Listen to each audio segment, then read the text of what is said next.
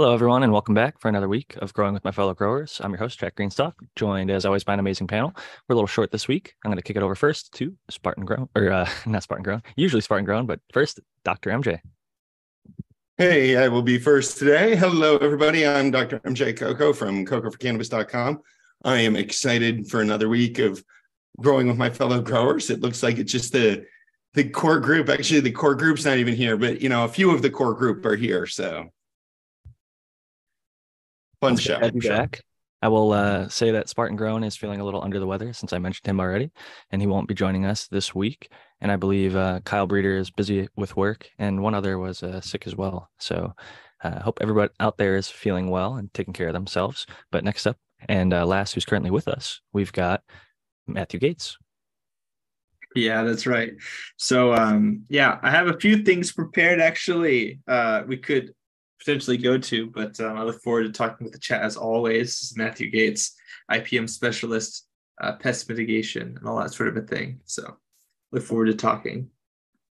I guess if you do have something prepared while we wait for chat questions, you could start it off. I know Brandon Russ had mentioned that he had something, but I think he might be one of the others who's under the weather as well. I need to go back to my Instagram and check us, running around, getting everything ready. Around. I don't know if that's what it's getting everybody this time.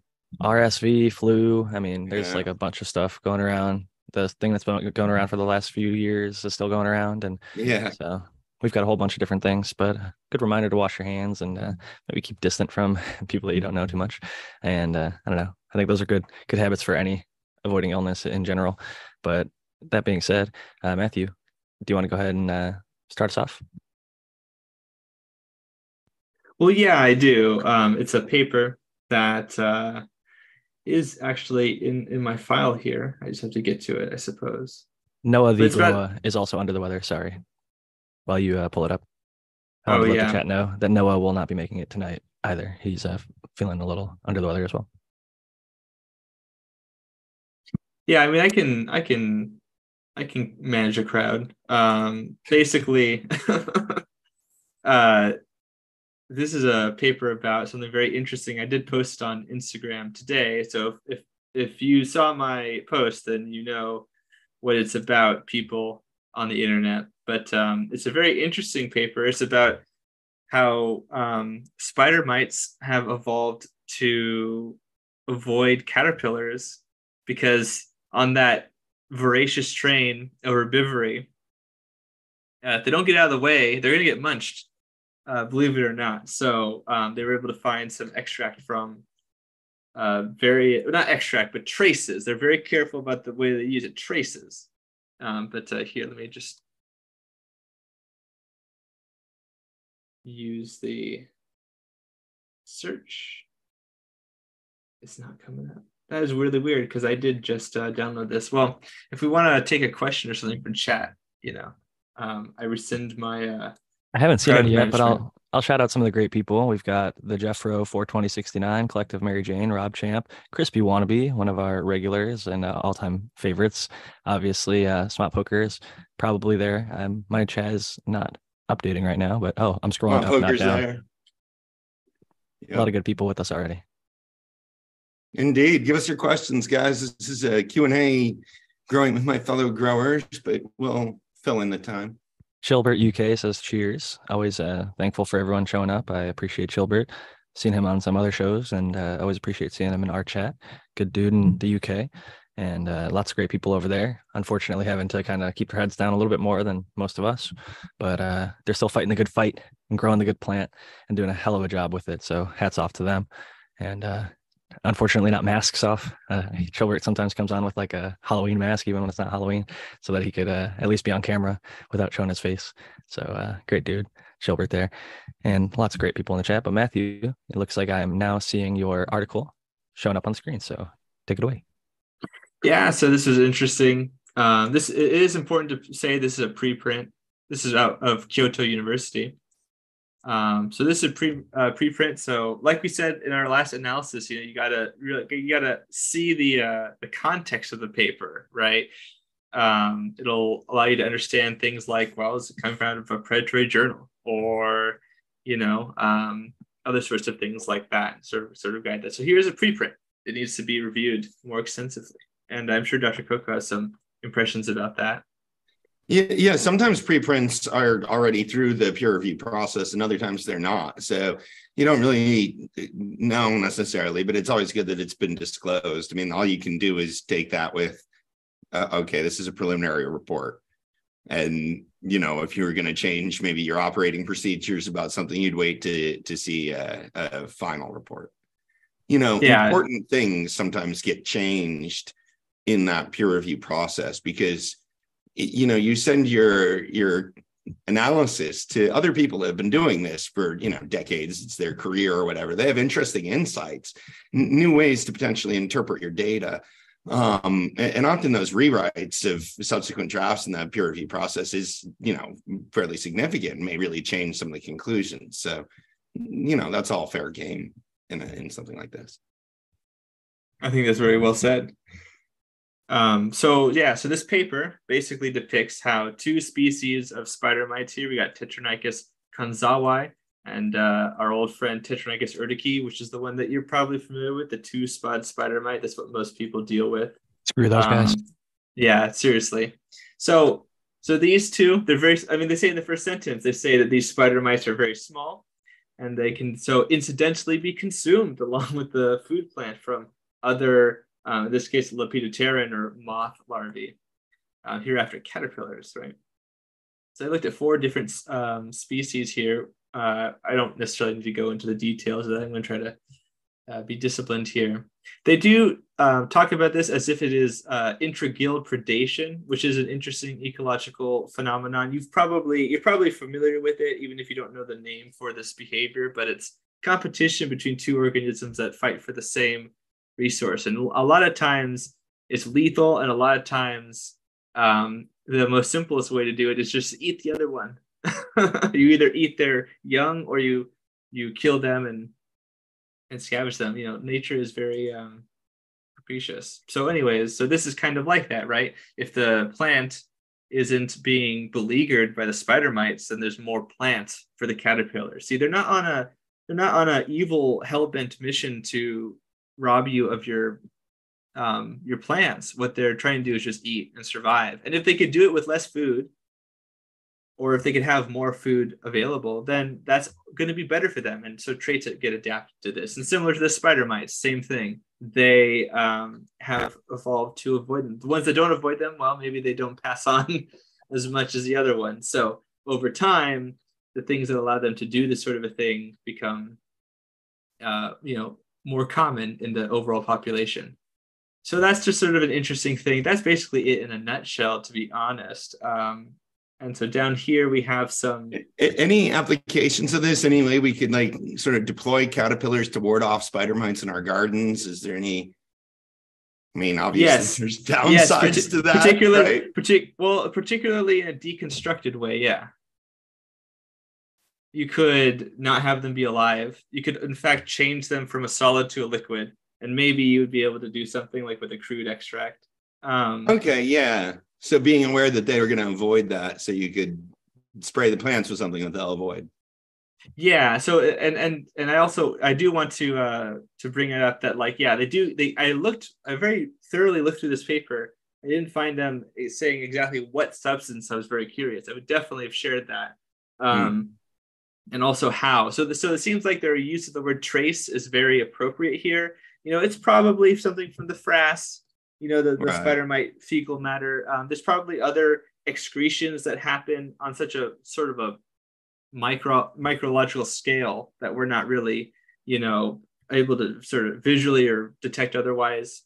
But it's there, and apparently it lasts for a few days, and that's not very long. And, in my experience, products that are described as like repellents are typically not very effective. And I'm not talking about for mosquitoes or ticks or things like this. I mean, in agricultural sense. Right. And that's usually because it's way more, it's like a martial arts match. Like, why would you start with your weakest attack? Like, this isn't a TV show. Like you go for the win.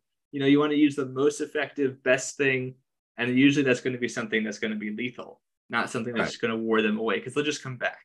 Right. So I I see it a lot, and I just want I to mean, address that. I guess there might be a bioresistance argument to use a repellent instead of a lethal thing. That's a really good point. The pest population may not develop resistance as quickly, or it may still be in their interest to practice the avoidance behavior where you can more selective, you'd be selecting for resistance to the lethal measure. I mean, that's happened a lot, right? Where things that used to be lethal, the pests are no longer bothered by. Absolutely. And sometimes it only takes a few seasons or a couple of years. I remember a resistance scare for a compound used for powdery mildew in Berbera, and they sent their chemists down. They're like, hey, let's take this really seriously and take some samples, and it was because the sprayers didn't spray very well, but they took it seriously. Yeah. I mean, disease resistance could be really bad to some of those things. So, and that's always been one of the concerns with some of the ways that they use, genetically modified pesticides, like the BT crops, that whether that was just going to sort of such broad scale use of it was going to basically be breeding for resistance. Definitely. And also with the repellent too, a lot of people who know about these sort of interactions know that plants can release some volatiles that will attract some predators and other sorts of, will essentially be net good guys for the plant. But these predators, these parasites, these organisms, they can become desensitized in this cacophony of volatiles.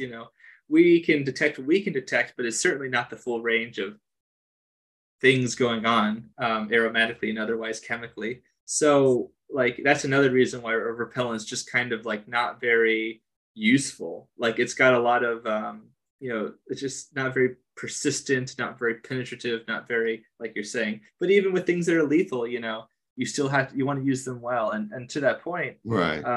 I know that some places will argue to use a crop that is not, in the case of GMO, for example, that they aren't that way. Or simply, if you're using for pesticide resistance, just not spray certain parts of your field, which sounds really crazy to some. The regions of refuge. Yeah, exactly. Yeah. It does seem kind of crazy to be a farmer that's growing crops for the insects that you don't want. I know, right? But it's kind I've talked to farmers about that. They're like, this is nuts. I mean, yeah, you want me to grow a whole row of crops just for the bad insects they were trying to kill. Uh-huh. I know, it's so, but really you're playing ecologists, you're playing a creative role, and that's kind of where I find it's sort of, a lot of them like to just play farmer, I think. Yeah, sometimes you do. But when you think about the effect on sort of from an evolutionary perspective, from a population's perspective, a repellent, the organisms that are successfully evaded with that repellent can go on to reproduce the next generation.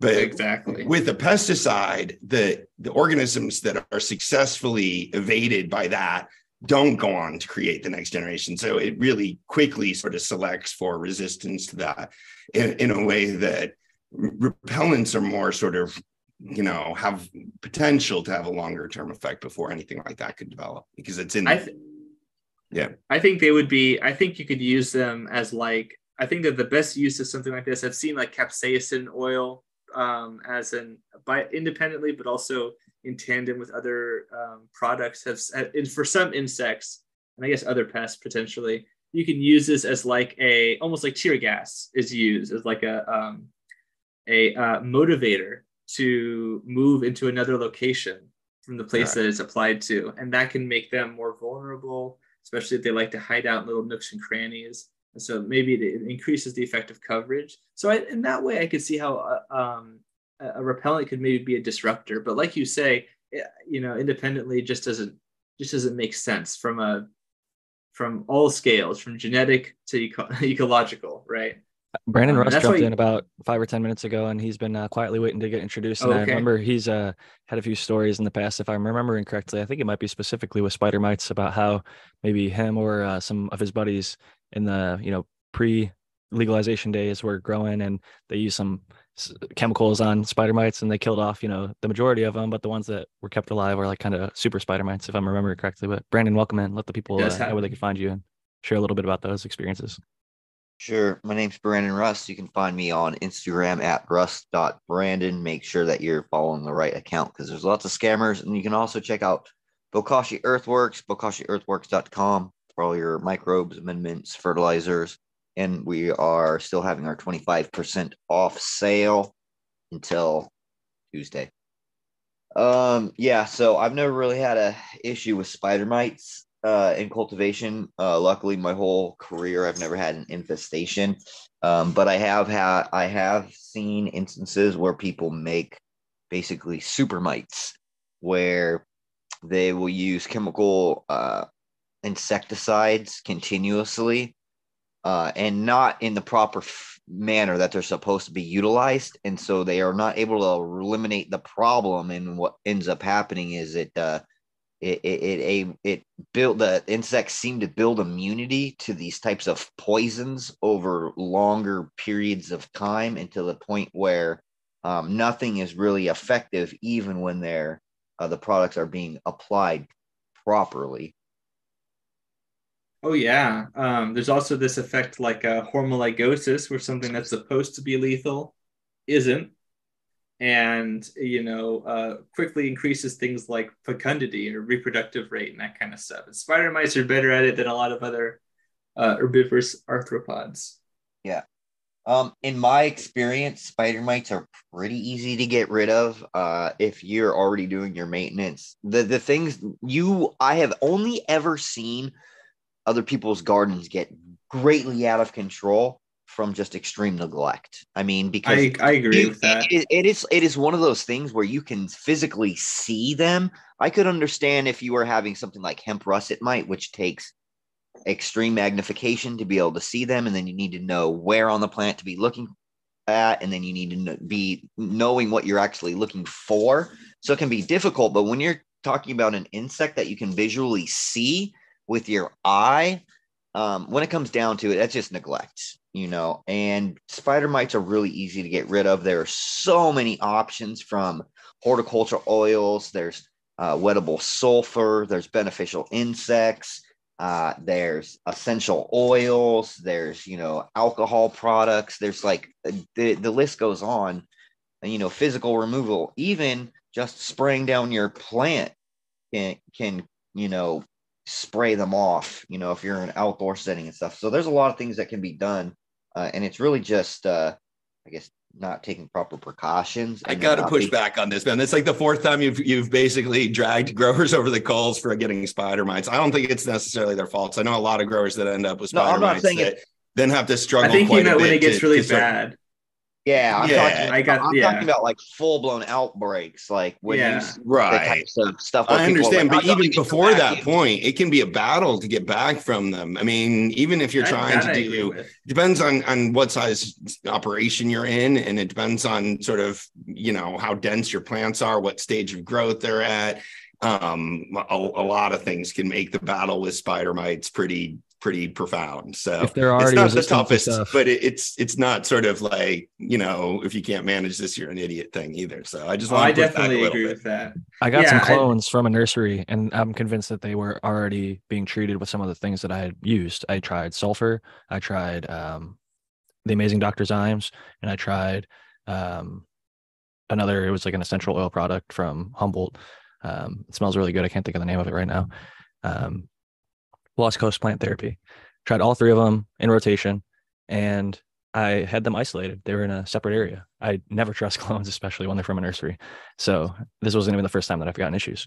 So I was just like, all right, I kind of treat them all like they're infected already and put them through the process. And they still, with all three of those things, like every couple of days, they still got to the point of making webs. And it's just certain ones are a lot more Matthew said fecundity. I think the temperature really plays a big role in that.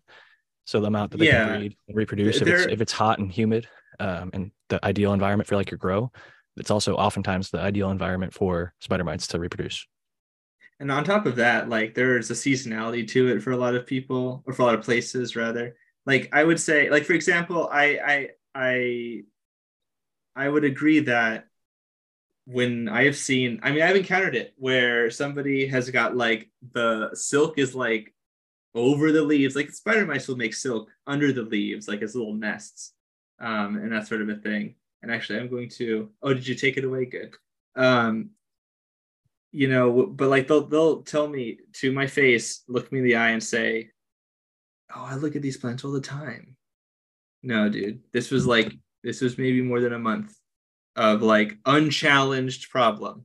However, getting spider mites and also having a persistent population, I often call it a persistent low pressure situation. That's super common, all kinds of crops, and Just also they're an cannabis. annoying enough to cause a Yeah. problem, especially with the early clone that was Yeah. I got the clone, it was told it was clean, like I'm always told that, right? And then so I put it into my little quarantine area and I treated it and I was just like, you know what, man, it's not even worth the fucking effort.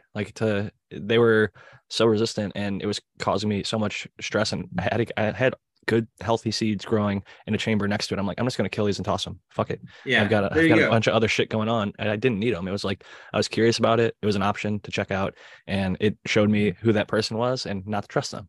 And not They're to say pernicious. yeah, They're pernicious spider mites. Well, don't it can happen at any clone dispensary or whatever. But I'll say this: I've gotten clones twice from friends that are home growers, and they're clean. I got clones twice from nurseries here in San Diego, and both times, once got root aphids, the other time I got the most resistant spider mites that I've ever seen, because I had fought spider mites literally that same year with my barber and took them out, no problem. Lost Coast plant therapy and followed up with some predators, and we wiped them out and had no issues. But it was different stages of growth and things like that. But just the point to be made, I guess, always quarantine your clones, no matter where you're getting. I don't care if it's from your mom or your best friend. It's always a good idea to set them in a separate area and grow them out for a few weeks until you can really check them and check them their whole entire time. A lot of people like Spartan, I think, would recommend to even hit them with sulfur right off the bat. Like you can sulfur dunk them or sulfur them right when they go into the quarantine area, just as a basic start, because it's going to probably benefit the plant and prevent maybe some molds, mildews, and kills off a lot of common pests that you will see. Yeah, they're very persistent. They're insidious in that way, and they feed on all 4,000. 4,000 was the grand champion amount of different species that spider mites in particular. But so two-spot spider mites have been documented on different species of plants is what you're saying. 4,000 different plants. Exactly, like 4,000. So like that's. I see them at Home Depot and Lowe's and shit all the time. Like you go into the succulent yeah. section and they have them. And they've been exposed. They've been exposed to all this bad stuff too, like the really nasty stuff that you shouldn't even be using in like cannabis, right? And so, over time, they have years of experience dealing with the really nasty stuff. So some of the stuff that we would even use nowadays could be, less effective. And even if it's coming from a natural plant and that sort of a thing, and they suppress plant immune system, and they got a lot of tricks up their sleeves. More than most. I have a really in-depth presentation that we could go over if we need a topic, but I think we have 3 questions and it is chat Q&A. So I want to definitely get to the questions that we've got loaded up. If people are interested, though, they should definitely check out Zenthanol's YouTube channel, because I've checked out those. And even before I had spider mites, I knew several options to fight them because I'd already watched it. I already knew what they looked like. I already knew what the stippling in the leaves looked like because I'd seen it. It's nice to be able to be like, oh, I've seen this already, and this is what it might be, and then be able to confirm it once you actually see a little bit more of the details and know exactly how to fight it, and not have to like rip your hair out, think like, oh, I have to burn my whole entire grow down. A lot of people will literally nuke their grow with toxic chemicals that they don't necessarily need to. I've seen it. A lot more reasonable responses, whether it's a predator mite or not so noxious pesticide like sulfur if you're in veg, for example, or some of the other things. Like I have tried Lost Coast plant therapy with success, combined with a follow-up of predators, and I think that the Amazing Dr. Zymes can also be good, but I don't think that either or any of them are 100% effective on their own. I think that usually a combination of things is going to be most effective, and reapplying when necessary, making sure that you're crop scouting and monitoring the population, seeing if it's actually going down, seeing when the things are effective and when they're not effective, and trying to at least get an understanding of where your grow is at, because what works for one might not work for others. And like Matthew's said in the past, like neem, for example, people will say like, oh, use neem or neem oil, but there's like 1,000 neem oils out there, and all of them have different levels of azadirachtin. All of them have different levels of maybe subtle amounts of pesticides or other things that are in there that you don't even know about. So be very careful with how you source your things, and realize that not every single product that has a certain name is the same. So there's definitely some due diligence when it comes to IPM. Well said. We have some questions, though, that I would like to get into, because I wrote chat Q&A on the thing, so I don't want to bait and switch the people. Indeed. They came, and Georgia Groguy was the first one who said, is there a good general insect ID and disease ID poster/chart you would recommend? And that was aimed at Matthew. Yeah, do you own a dictionary or a dictionary-like shelving? Because there's all kinds of things out there that you might be dealing with. And I think the best answer to that question is, you could check out some of the really big ones for cannabis on my YouTube channel or on the Future Cannabis Project, where I made presentations like that, the Zentanol IPM series. On top of that, there are books that you could buy. But the issue is that I don't know any specifically for cannabis. I don't know any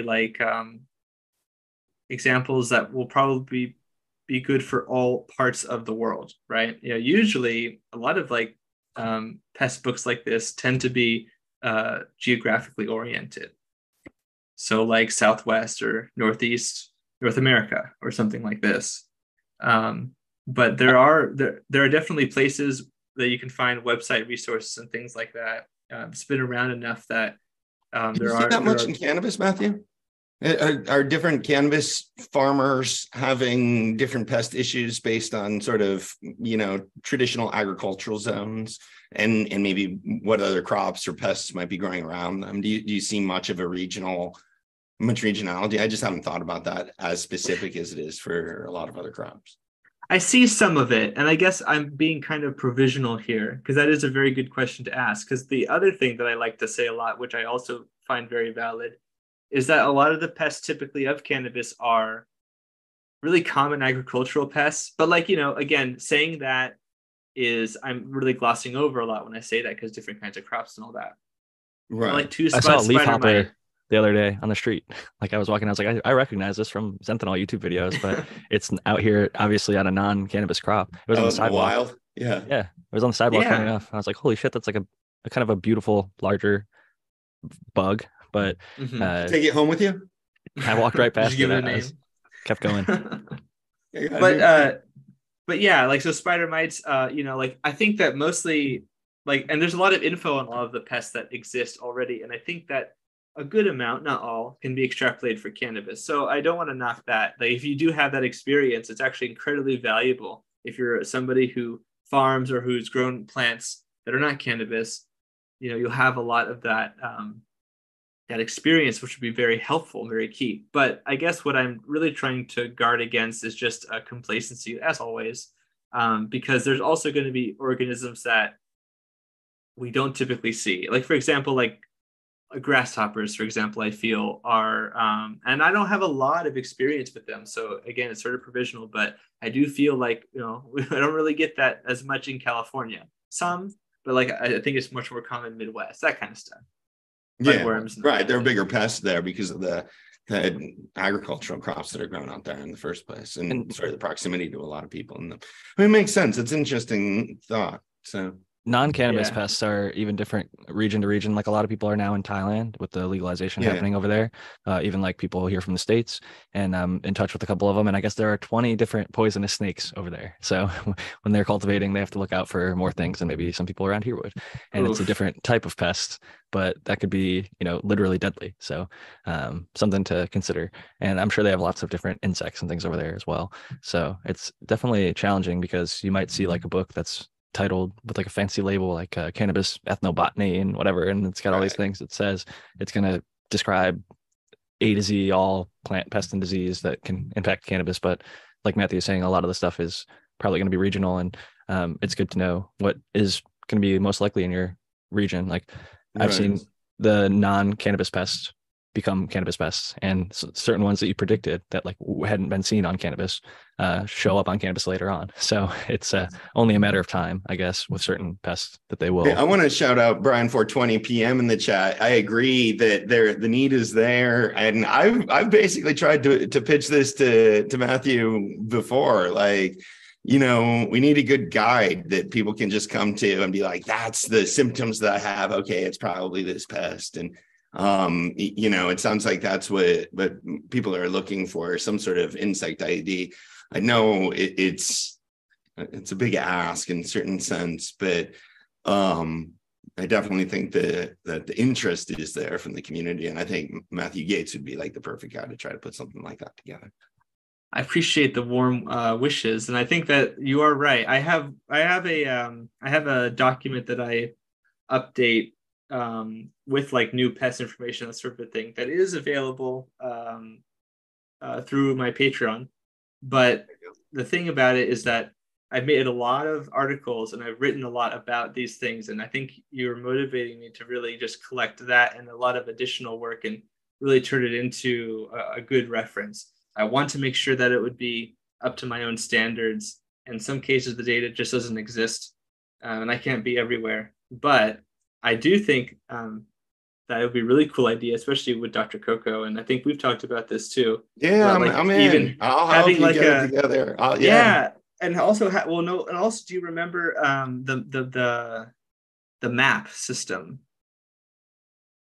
Oh, or the idea that we could have references like, oh, we found a lot of these pests, like not like something very specific. Yeah, exactly. And have people be able to geolocate it. Yeah, yep. Spider mites in this area, and we're seeing it and marrying it with a lot northeast, of southwest, etc. Yeah, report things in real time. That'd be cool. I think that would be really. I would be incredibly stoked to work on. We could work to that with developers too. That it sort of logs people that were searching for spider mites, and you could do that based on their IP service or IP address, what state they were in or what area they were in, whatever, for simple sort of geolocating things to be able to do some epidemiological stuff. Yeah, I think that would be interesting. I'd love to see more of it. So cool. I see a base level in Humboldt and the Northern California counties. I follow a lot of growers up there, and they'll say, hey, I got my first spider mites, like heads up, get your predators ready, get your sprays ready. Like if you're on this side of the mountain, look out for thrips or look out for, whatever it is. So people are, at least in my opinion, like the people that are trying to help their community out are sharing that information and posting it as soon as they know. So I think it'd be really interesting. And you definitely start to see things like everybody from a certain clone dispensary is getting spider mites. I mean, you'd see that pretty quickly. And that kind of epidemiological stuff that we don't often have access to. It would be great to have. I think you'd be able to recognize where problems were coming from in a way that we can't right now, whether that's sort of regionally or different pests coming through or whatever, just different players, different actors in this space, like, a particular virus or pest coming out of a particular breeder. Smoke Your Own ask a pertinent question. Does anyone know what happened to Dark Heart Nursery in Cali? Can't find them on the interweb anymore, which I haven't checked to follow that up, but they were pretty big. And if that is the case, then maybe they're in some legal issues, because now that plants are track and traceable, if they are selling plants that had hop latent viroid and they're damaging people's growth, they're legally accountable for lawsuits from the gardeners and cultivators, from my understanding, unless they signed contracts that said we're not accountable for that, or that they guaranteed plants are clean or didn't have any claims on those types of things. I'm not a legal expert on this by any means, but I think that once you get into the legal business, if you're giving people plants and propagative material, if you do cause damages and things like that to their cultivation setting, then you might be able to be found liable, especially if they can trace it genetically through like the clone stock. And especially if you're already known for it, like they're unfortunately kind of known for spreading hop latent viroid and then trying to sell people the solution. Oh, the American one's jumping in. I will definitely let him in here. And I am sitting in front of the website where it is letting me know that every year more than 400 licensed cultivators across California trust Dark Heart Nursery to start their crop cycle. So I guess they're still around. I had not heard this, so I'm curious what they meant. Yeah, I'm curious. Smoke Your Own, if you could follow up, maybe you just weren't able to find them on the interweb, but we can get to the American One's introduction now that he is here with us live. Welcome, the American One. Hello, Jack Panel, everyone in chat. Sorry for my tardiness, but yes, I was stuck in the garden. I didn't even realize. So I'm glad to be here. I'm the American One, and good to see everybody. Well, I feel like we had a little misunderstanding with the last question. So hopefully, Dark Heart Nursery, if they are still operating, is doing everything a little bit better nowadays. Because I know that they did have issues with that, and that would have been my only thought if they had disappeared kind of overnight.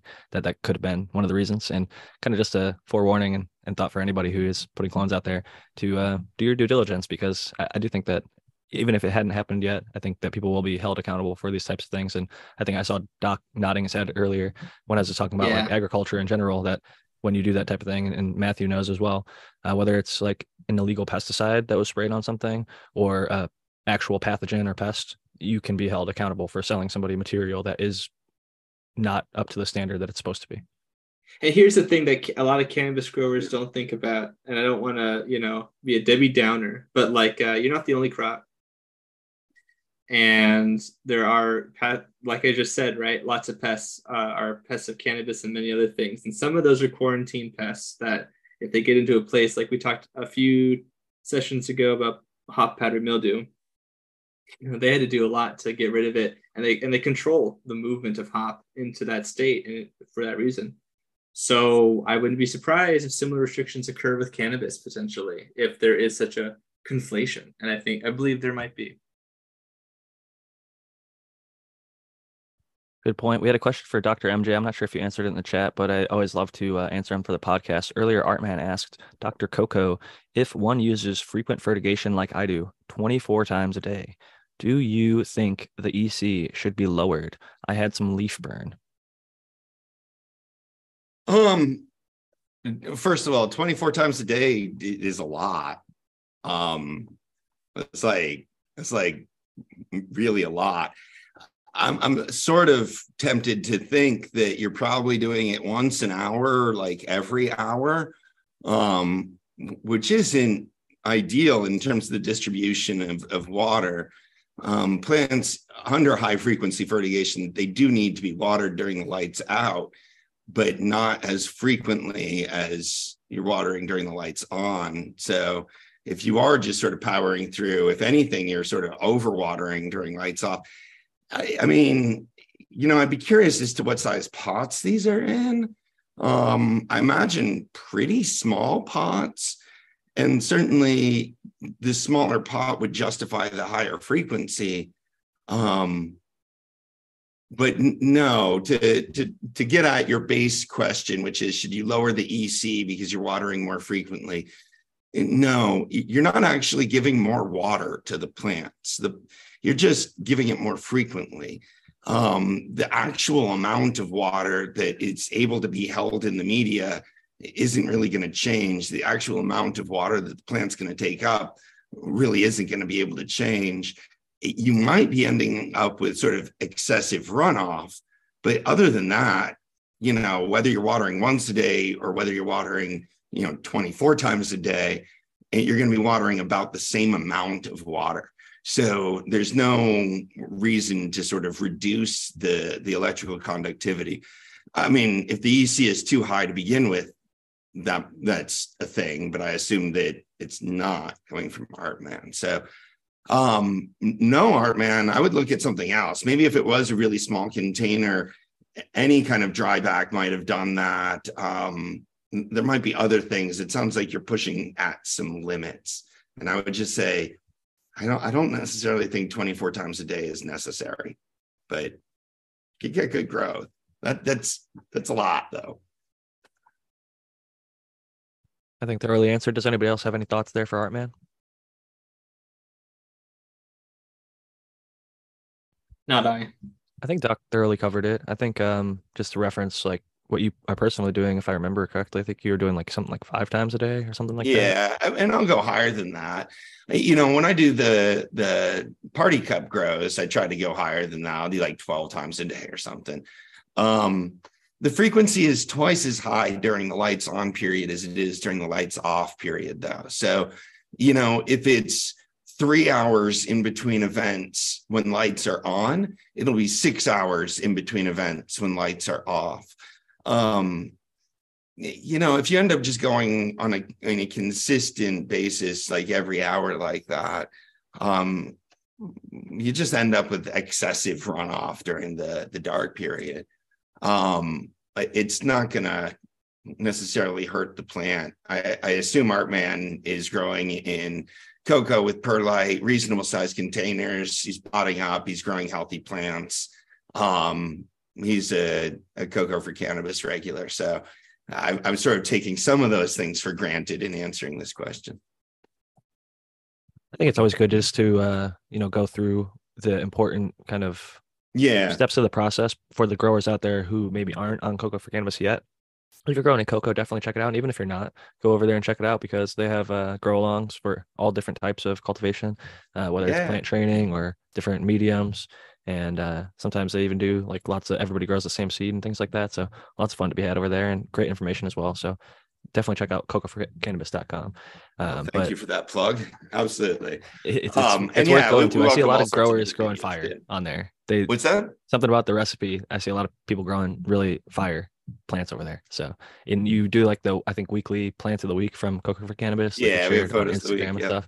And it shows that there's a lot of people that know what they're doing and following that recipe are getting good results. So if people are not having those results, maybe moving towards more of a system like somebody else is doing. Because like you were saying, solo cup 12 times a day. Solo cup, I think, is usually the smallest people are going to grow in. So doubling that with the 24 times a day, I think he's probably doing, like you're saying, maybe just out of convenience. Maybe his timer is the convenience is to do it every hour. And like you're saying, during lights off, it's essentially going to be twice as wet, because the light isn't on to help the plants uptake the water or evaporate any of it.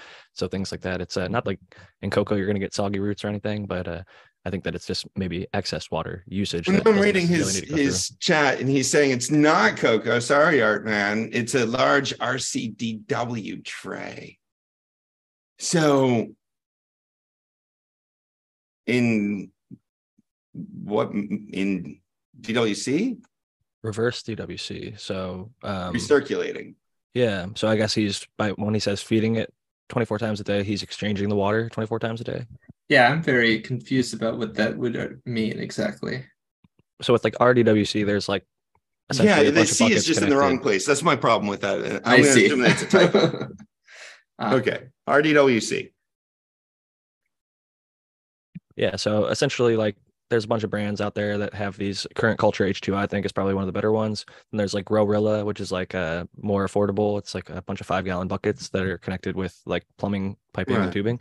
And essentially, you've got the plants in buckets, and then you've got a reservoir separately. Right. And they have pipes that run a solution from plant to plant to plant back to a res, and they're exchanging water at a certain. Exactly. So even more so, no. I mean, and that is kind of the answer. Like DWC can actually tolerate higher electrical conductivity than cocoa. And it's nothing to do with it being like less frequent. The roots are always exposed to the water. And in RDWC, the same basic system. You don't have to lower the EC because the roots are getting it more frequently.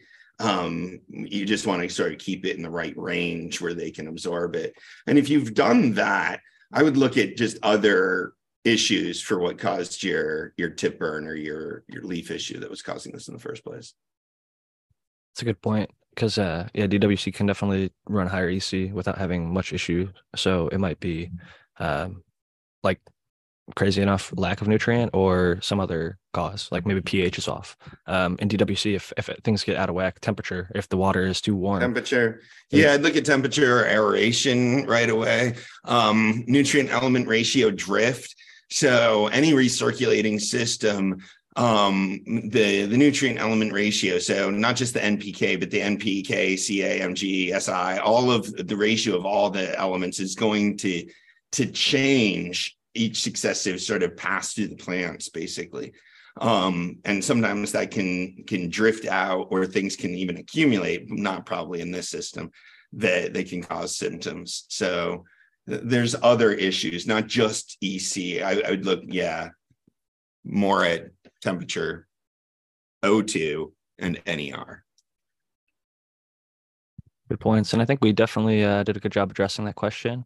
And we've got a bunch from Oiltown Oil, but let's see, I think we had one before him, and it was about hash from the Bala Net. Probably mispronouncing that. At Cheap Home Grow. Question: used pressed hash pucks if using it to spice up can of butter? Do you remove the micron bag or do you cook it as is? Should I be worried about the plastic in the butter from the bag? Cheers. So, personally, I would try and use a bag that you're not worried about plastic being in. I think a lot of them are like fabric, like a silk or something that wouldn't be bad to cook at a certain temperature. I look at like Rosin Evolution. A lot of their products are food safe, food grade, so you wouldn't have to worry about it. Depending on where you're getting your bags from, the Micron bags, I would just confirm that they don't have plastic. If you're worried about plastic, I take the puck out before putting it in the butter. The other thing you could do is like soak it in either oil, like vegetable oil, coconut oil, or alcohol, and make like an RSO from it. I know Spartan Grown in the past has mentioned that some of his favorite RSO came from soaking the pressed pucks from people that made essentially flour rosin. You're left over with all these little pucks essentially, and they're kind of like, some people even eat them. They're like decarbed, so you can eat it, and it's kind of like crispy, and definitely has a herb taste or whatever. People will crunch it up and put it on top of food and things like that. But there's a lot of things that can be done with it. I'm curious if the rest of the panel has thoughts on what to do with the leftover little pressed flour pucks when you're making hash rosin or flour rosin.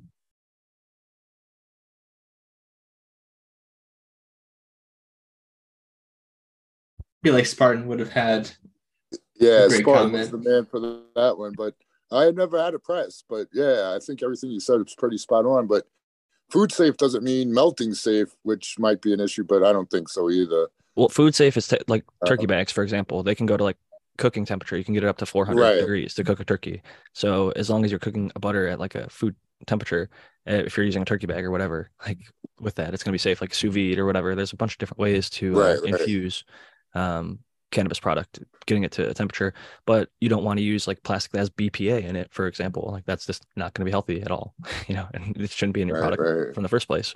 But yeah, definitely look at where you sourced your rosin press bags from and see what they're made from. And if you can separate it, it might be too difficult, it sounds like, to separate it. If maybe that's why you're asking, if you can just cook it to make it simpler.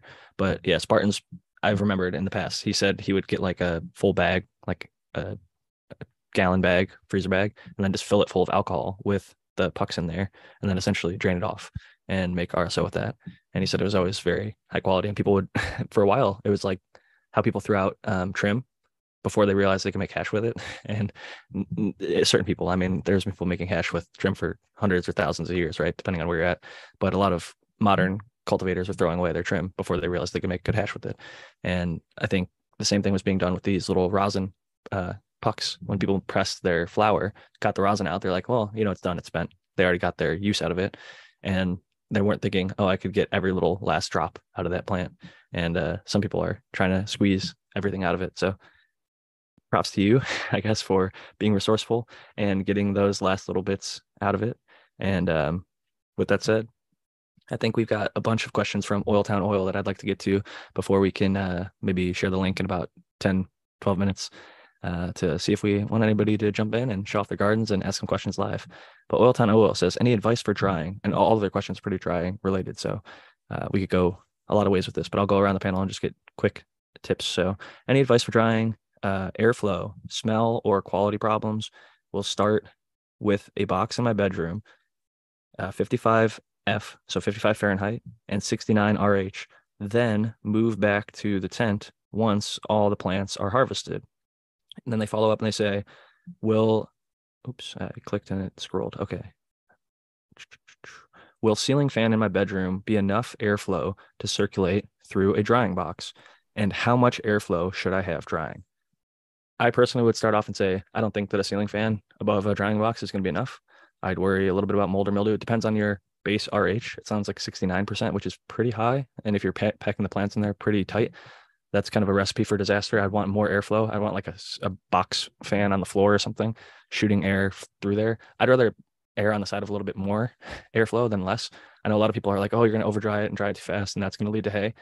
I've used the herbs now for my last like 10 harvests, and for the 6 in a row, I did it versus 60 degrees and 60% relative humidity in my Curador, and I did it versus my hang dry in my tent, which was like anywhere but like around 70 degrees and like 55 to 65 RH.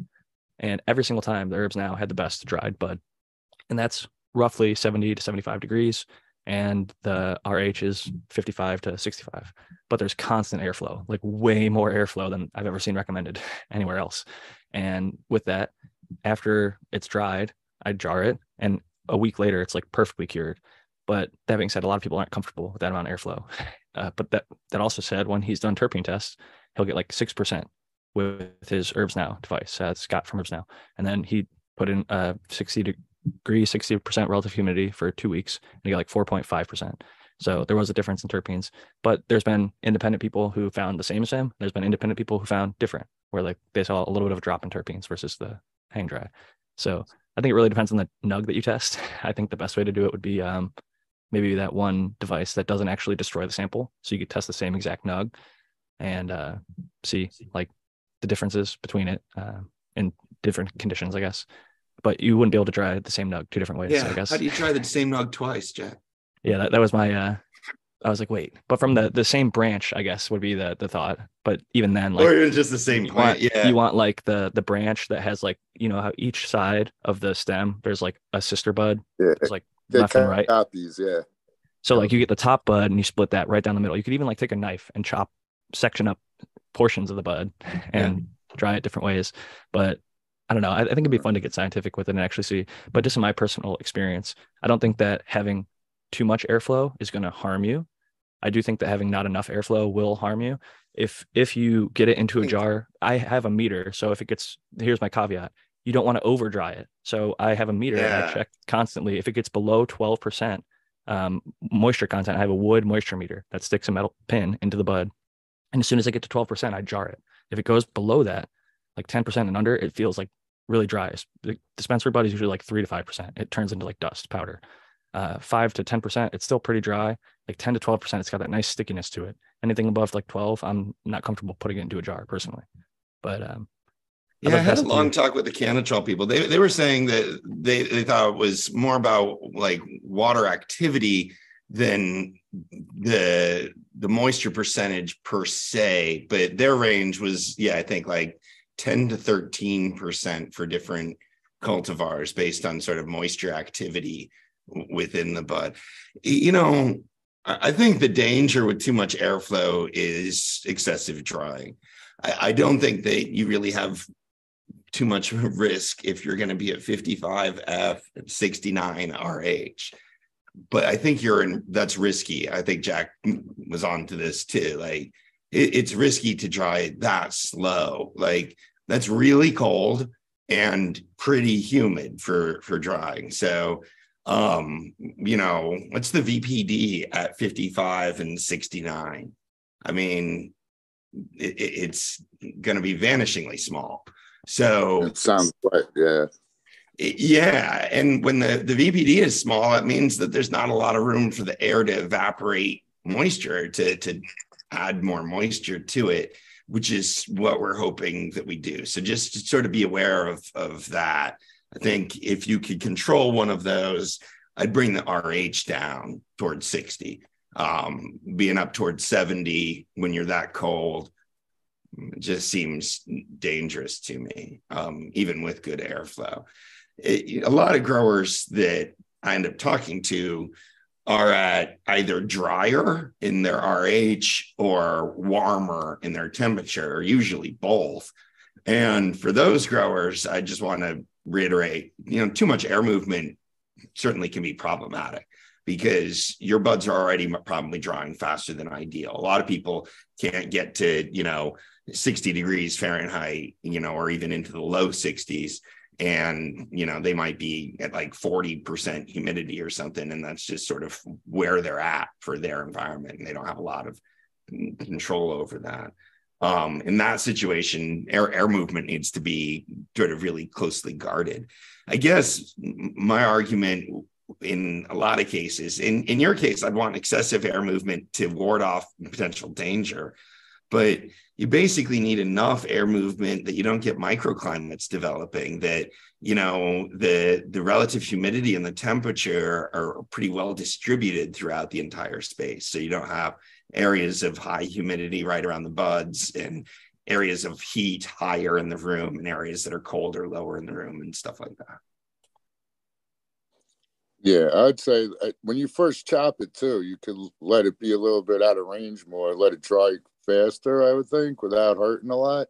If you don't get Yeah. crazy, like and once you get past that point where you're not so fearful of bud rot, you could uh you know dial it in even better.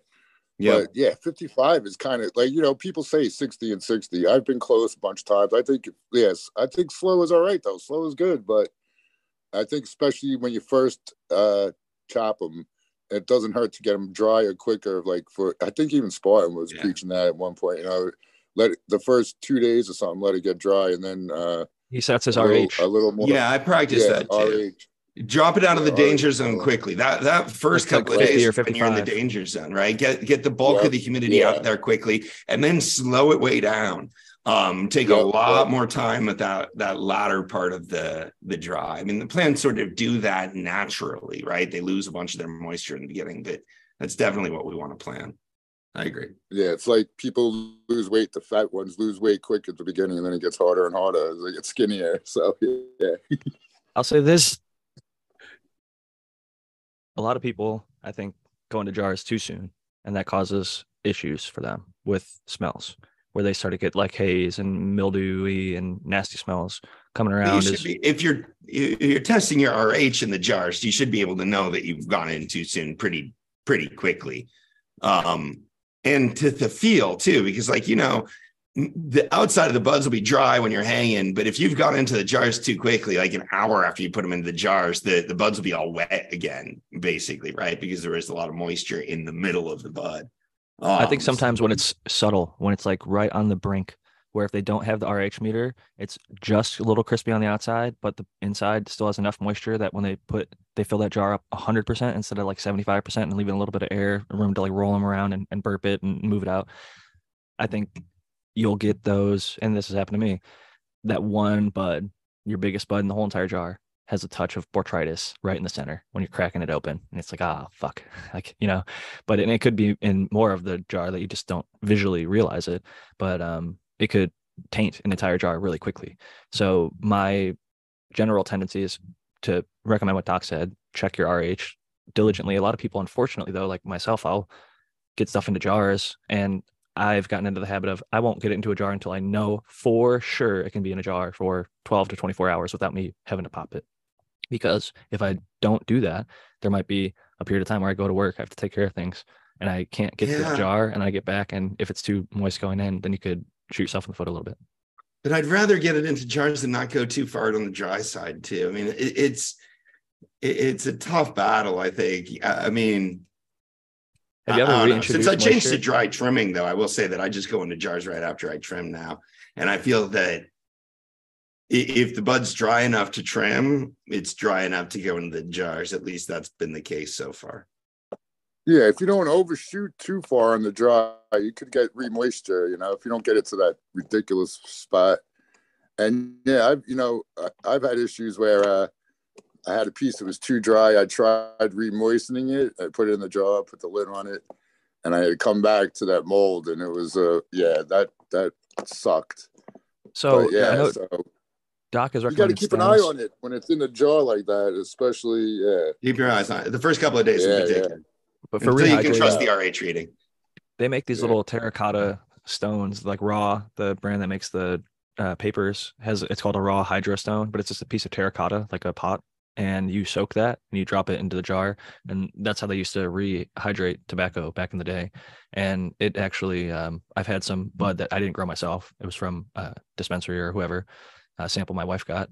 And then I introduced one of those hydro stones to it, and it went from like powdering up and like really dusty and undesirable to hydro stone, threw it in the Curador at 60 degrees, 60% relative humidity, checked on it in a day and pulled the stone out. And the buds were relatively moistened back up to the point where they're more pleasant to grind and roll. And I even think it like brings out a little bit more of the flavor when it's kept at proper temperature and humidity. I've noticed I stick stuff in that Curador 60, and I don't think that's the magic number for drying personally, but I do think that is a magic number for curing. I think if you could keep stuff at that long term, that is like perfect. Like I've seen every single bud that I put in there, and when I get it, it almost always gets better. Like 95% of the time, it's like almost never that it's better when I get it fresh from wherever, even from like my home grow. I pull it out of the herbs now, put it into the curador for a week, and 1 week later, it's like much better than when it was when I put it in. It just gets everything back to that kind of homogeneous zone. Even when I did my hang dry, or even when I dried the whole entire plant, like I cut down a plant, cleared the curador out, and hung the whole plant in there 60-60. And I think slowing it down, something about terpenes, they're weird. I think like you want to dry it relatively, not like super fast. I'm not talking like 24 hours or 48 hours, but like 5 to 10 days, maybe 15 at the most, and then get it into a jar. And because terpenes, if you look at any testing chart, they go from up here 100% and they slowly drift down, down, down as the time goes. Like unless you're keeping it in cold storage, out of oxygen exposure, out of light exposure, and not contacting it with your hands and things like that. I think glass jars are much better than, like, for example, Mylar or whatever else things cannabis are being put into, plastic bags. Yeah, so it's not moving around, like a glass jar that actually fits it. So it's not, you want to have a little bit of room to breathe, but not so much that the buds are like rocking around and banging off the sides of the walls, losing trichomes. Because you'll open up that jar and there will literally be trichomes frosting out your whole glass. It's like that's trikes that you could have smoked if you were a little bit more gentle, I guess. And just general thoughts. I'm curious, Brandon, do you have general thoughts on the amount of airflow and dry process? I know you've gone from home grow to much larger commercial grows, and I'd love to hear your input on this. Yeah, so you want to have air movement, but you don't need air directly blowing on the plants. You just kind of want to create, movement. And then I just run nice and cool temperatures and nice low RH. So, if you can get to like 60, 65 in temps, do real slide dry. If you have a ton of biomass in a small room, I recommend keeping the RH a little bit lower for the first few days, but then you can readjust it. If everything's nice and spaced out, even you got plenty of room, 50%, 55% RH is pretty good.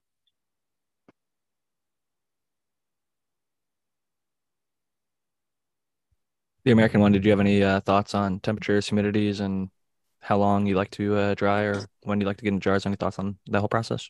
No, pretty much what was said. And yeah, I like kind of Dr. MJ Coco's. If you're you should know when you're either dry trimming it or bucking it from the stems, whether it's ready for the jar or not. And like, yeah, check it though, especially if you have some big ones.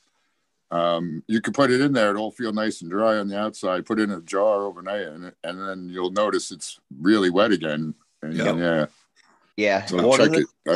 Keep an eye on that shit. One of the things I would like to bring up, and it's one of the things that I think there's maybe a lot of misconception around, especially with new growers. I have seen a lot of people who's like never cultivated and never really dried before. They'll take their weed when it's still wet and they'll put it in a jar and they'll do this burping thing where they're like letting it burp and then drying it. And it's like, that's not the proper way. Like, you should never be putting anything in its final package until you're absolutely 100% sure that it's dry. And that what'll happen is you put it in there, you thinking it's dry, you put the lid on there, the moisture redistributes from the inside of the product. And then all of a sudden you've just, you ruined your weed because you just put it into an environment with 100% moisture.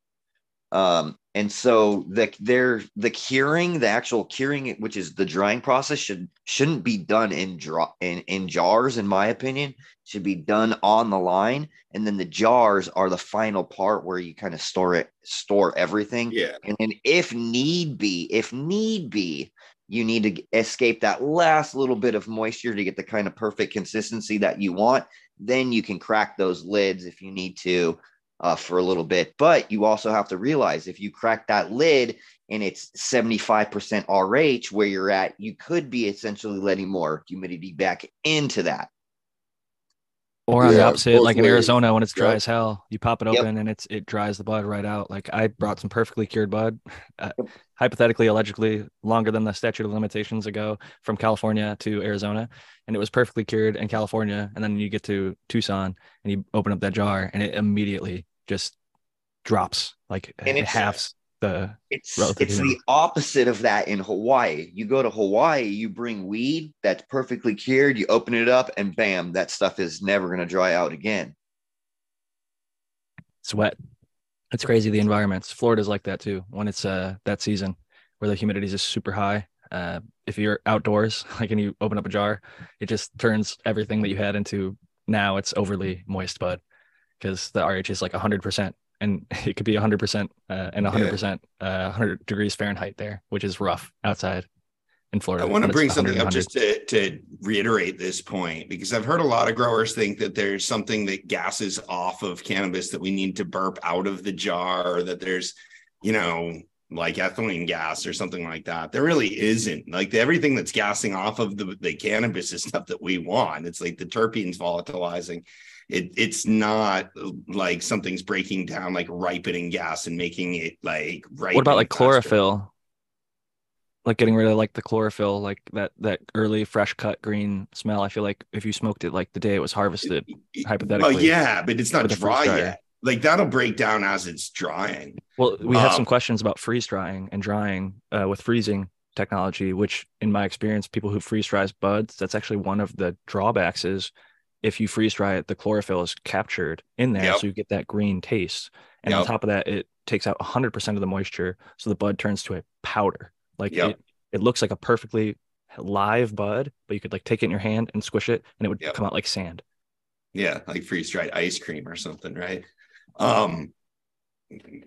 Yeah, no, I think that most of the chlorophyll is going to gas off during the drying process.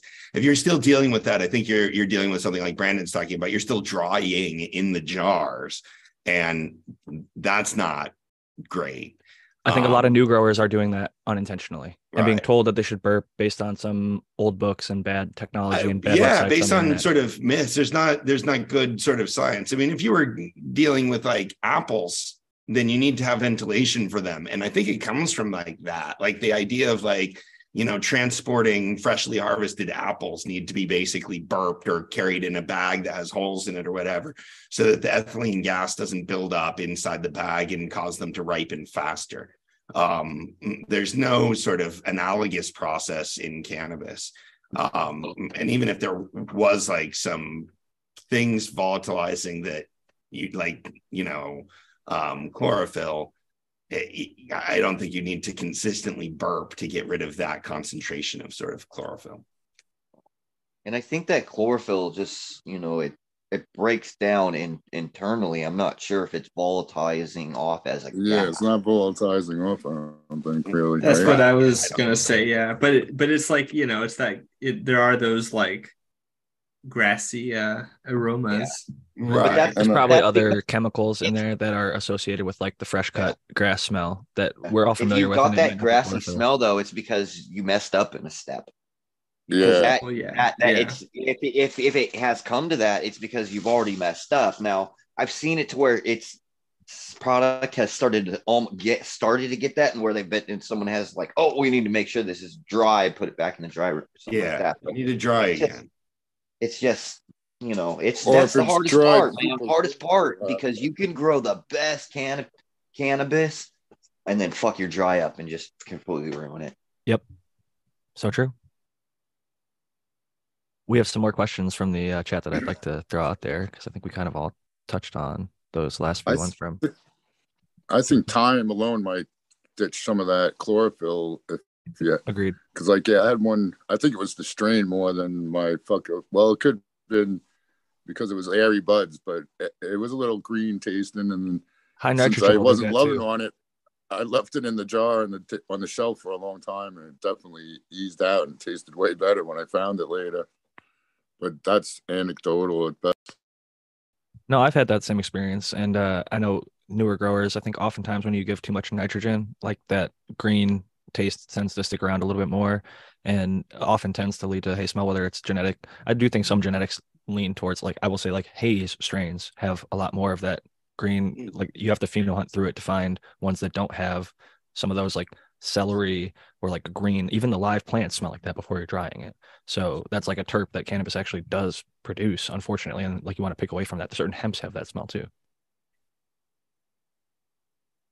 We do have a question from Ridge Patch who asks, is there a good way to switch from 6 a.m. on, 6 p.m. off to 6 p.m. on, 6 a.m. off in the middle of flower?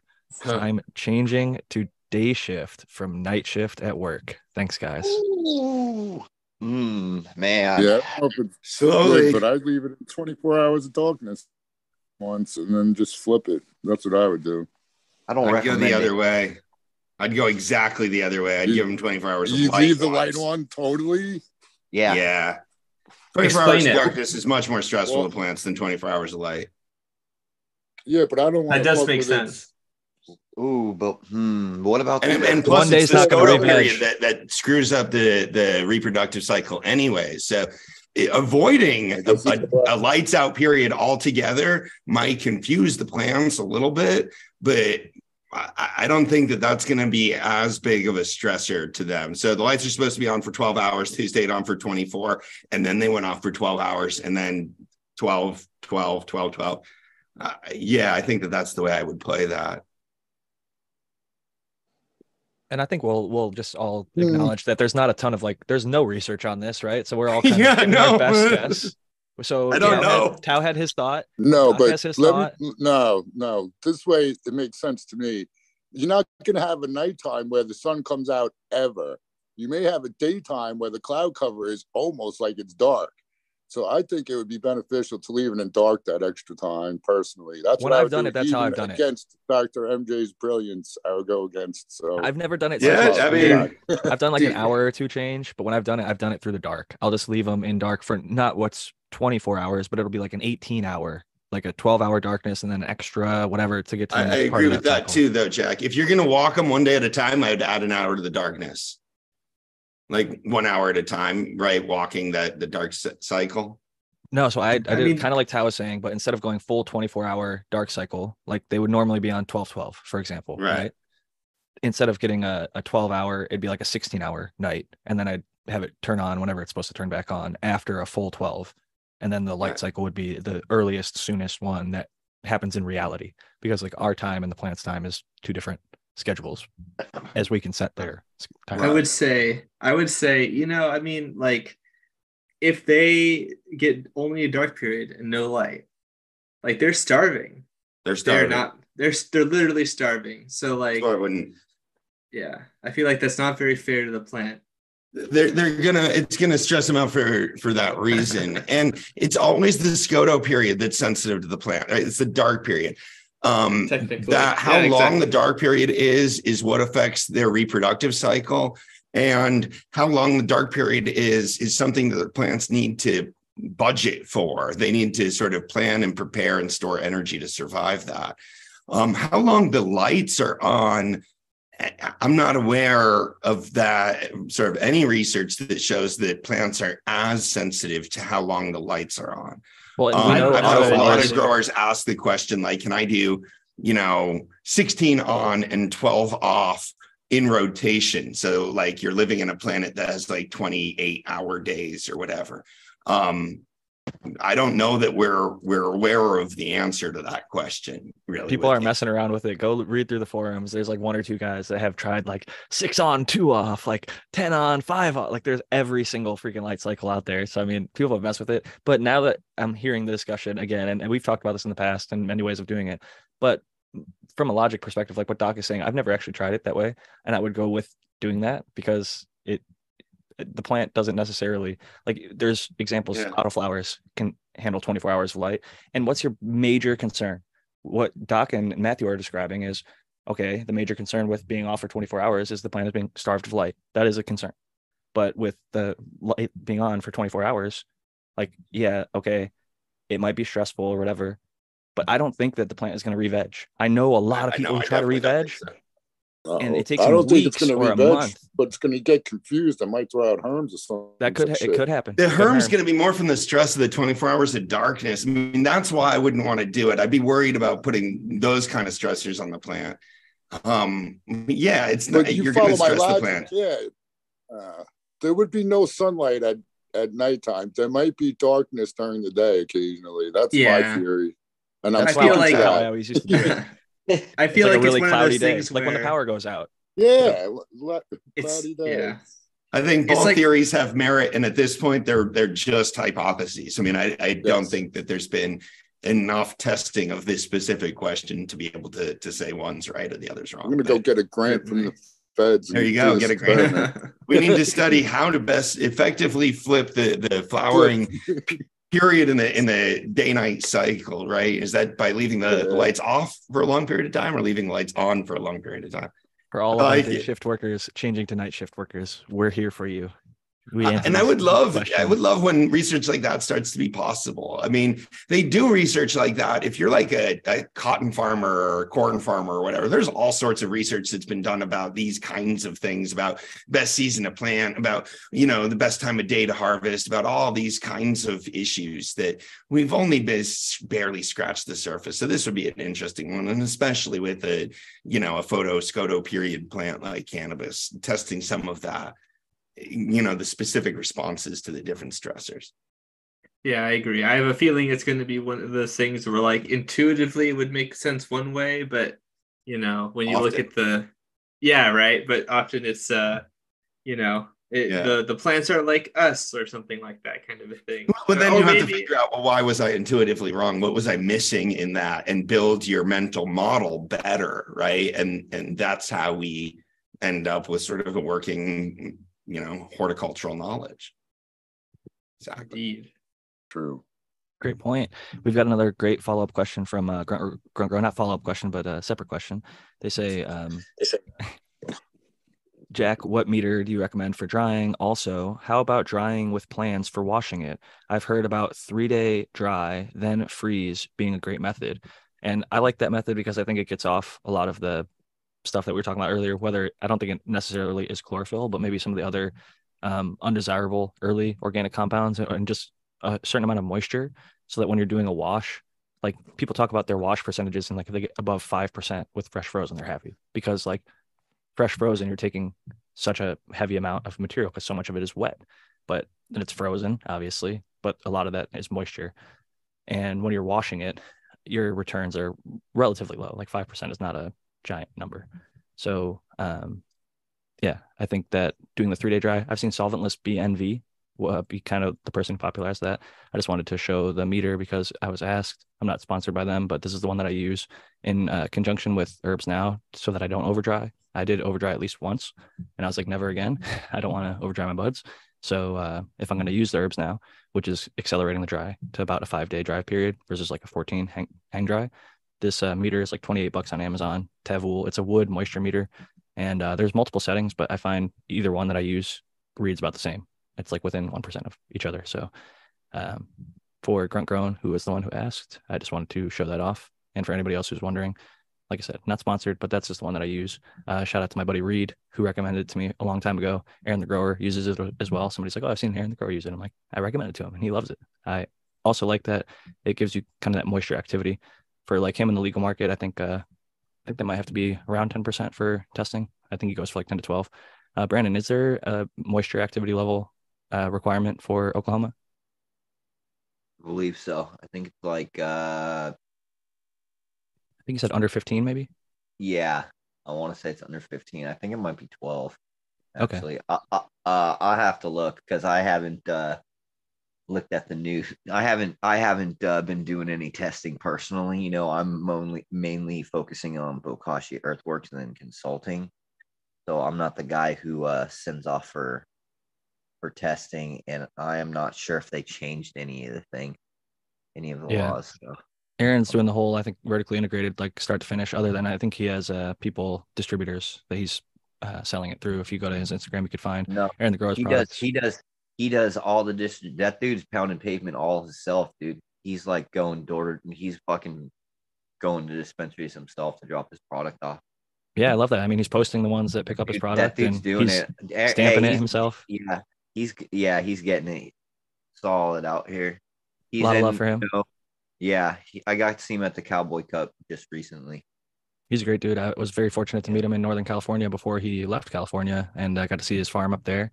And he's a great person. His wife and daughter are amazing people, and I really just wish the best for him. I see him chasing his dream. He's doing a great thing. That's why he can't be with us tonight. He's a very busy guy.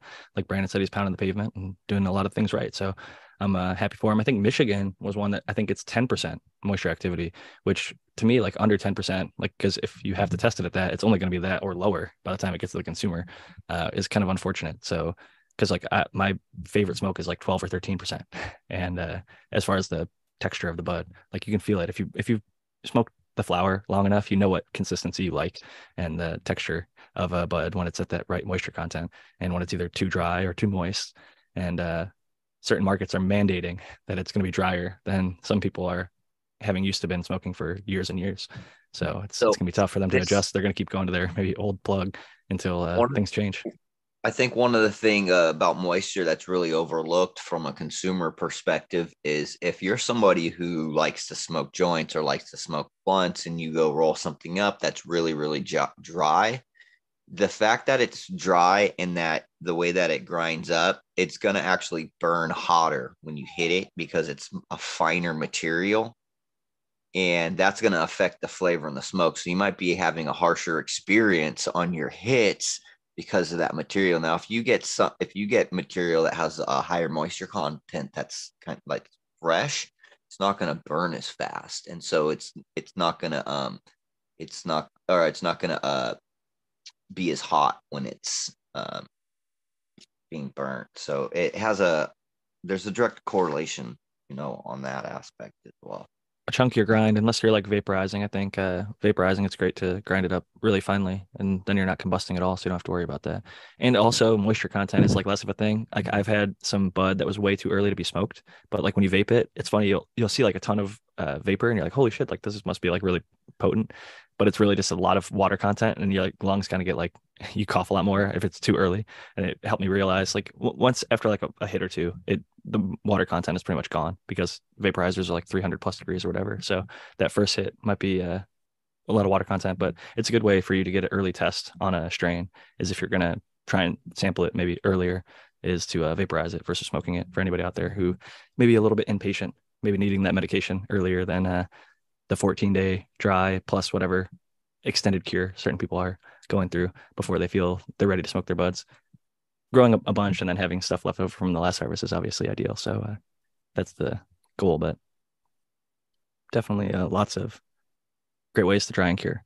That I think we've covered many of them though tonight, and we have plenty other questions. I know that I mentioned that we were going to open it up to the chat, but I do want to get to these last couple questions before we throw out that link. And let's see, we've got one more from Oiltown. Or no, Grunt Grown says, grow bags are awesome. They are cheap and do a great job of regulating humidity, as well as not having the statics from pull off the trichomes from the buds. So that's another one. I've actually seen a lot of people recommending that recently, and shout out to all the home growers out there that are using them with success. It's like a bag that I believe is partially perforated so that it keeps the RH within a certain range, not allowing it to go too high or too low. So a lot of people, I was skeptical, as I am with everything. It kind of looked like it was in like the Boveda or Integra kind of line of things, like a additional product to kind of help people get more in that ideal range. And it can help, but I didn't think it was like necessary, and I still kind of feel that way. But I've heard people like that have a lot of experience that tried it, and they said that it was like better than their glass jars or better than their turkey bags or other things like that. So I'm curious to try them myself at some point just to see. I like to give everything a fair shot myself, and at least see. But this is Grunt Grown who's saying it, and I've heard a lot of other growers that I interact with on a regular basis that have also spoken highly of that. So if you are having struggles with the dry and the cure still, grow bags might be an option out there for you to check out, just to throw that out there. And that was actually the last sort of question or comment. And unless I have to scroll back up, I'm sure there's more in the chat. But yeah, curious if you guys have any thoughts before I go ahead and share that link. Nay. No, but they were asking about fresh frozen, and I think from what I understand, you do the fresh frozen so that you don't lose the terps at all, right? Yeah, and you don't have to trim or do anything else. I saw somebody else that like, what's the advantage of it? I'm like, wow, right. Like you just put the whole plant in. But but like the Rosinate was saying, it reduces yield dramatically, supposedly. Well, right? it's the ratio. If you're counting the whole wet weight of the plant against the weight of what you pull out of it, then that's a terrible right. ratio. It doesn't necessarily mean that it's a terrible yield, right? It's going to be because you're terpier. counting Like, the water weight as part of the denominator. so like, let's say you hang dried for 14 days. Okay. You're going to lose like 80% of the weight in water, roughly. Yeah. Okay. So let's say you started with 1,000 grams wet from your 1,000 grams plant. You take that and you freeze it. You have 1,000 grams of frozen product. You wash that, you get 5%. That's 50 grams on your return. That's an average return. Where the person who goes and takes the dried product, which might not have as much terpenes because it was dried in a hotter environment, they flash off as low as 68 degrees, as well as esters and other things like that. But they're going to have a greater percentage return because they're washing 200 grams, right? And of that 200 grams, it's like all very trichomus buds. It's not a bunch of water. So water weight, yeah. Instead of 5% return, they're going to get much higher returns on that. And so that's why those numbers on fresh frozen are so vanishingly small. It's like 1%. Screw that. It's like 1% of the total weight of the entire plant that's wetly cut down. Plant. Yeah. All right. Good enough. And then like 50 grams going into 200 would be a much greater percentage than 50 grams going into 1,000, just as a obvious example, right? So the dried, even though it's going to have like less terpenes, people really like it because like when you smell a plant live, a lot of people are like, oh man, I wish I could smoke like exactly how that live plant was. And live rosin for a lot of people is the closest experience to that. Like if you get a really nice freeze dried hash rosin that was done properly, it can be some of the tastiest stuff out there, in my opinion. Great flour, I think, can definitely match it or be even better. But there is some spectacular hash artists and even extract artists from the solventless or solvent side of the field. It's like I've heard great things from Frugorolia. There's tons of people out here in California, whether it's butane or other things, that they purge it down to literally zero. Like the tests come back and it's non-detectable amounts of solvent. So it is at that point, I mean, if a GCMS can't detect solvent in it, it might as well be solventless, right? But it was made with a solvent, obviously, but they purge out all the stuff that you don't want. And it can be very, very, very tasty. I know that a lot of people like to turn their nose up to anything made with a solvent if they're that kind of heady solventless type. And I know many of those people out here in California. It's a lot more expensive if you're getting into the like ice water hash and dry sift and things like that. The solvent stuff is comes at per gram costs way, way lower. Like diamonds and sauce and all that other great textures that have been popular nowadays have gotten a lot more affordable.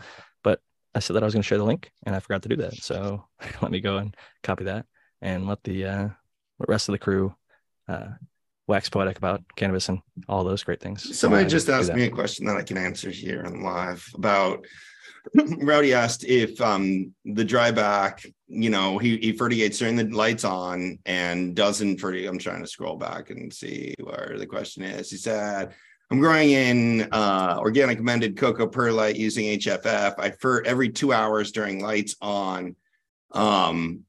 What sort of issue am I causing by not fertigating during lights out?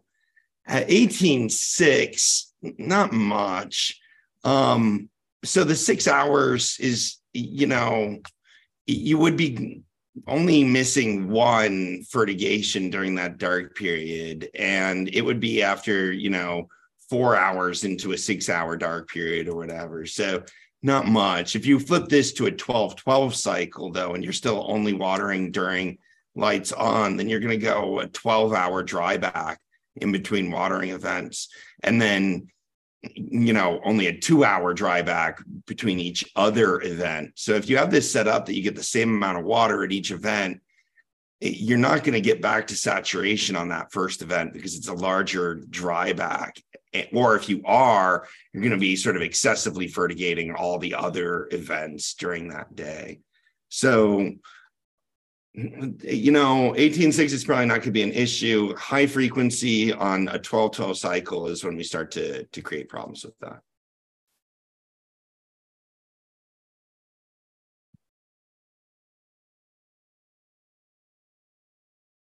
That's all. So there's a small delay, but I did just post the link in the chat and I pinned it on the Cheap Home Grow YouTube channel here from the Cheap Home Grow account. It says link to join Zoom call live, streamed on YouTube. Join with IG or YouTube name, or you will not be admitted, and then link. So if you do want to click on that, the only reason I give that caveat is we want to make sure we know who's jumping in, other than just like iPhone or like Steve M. Like we don't want your government name unless you're comfortable sharing that. And we're familiar with you from the chat. Like we've got some people in here that I would recognize their actual name. So if you want to join under that name, then you're welcome to do that. But yeah, most of us, I think, have like a name that we use on here, like the Dog Doctor as an example. A pretty regular. Wait, that's not his real name? That's not his real name, shockingly. Oh, damn. I thought he was a dog doctor. I was like, are you a vet?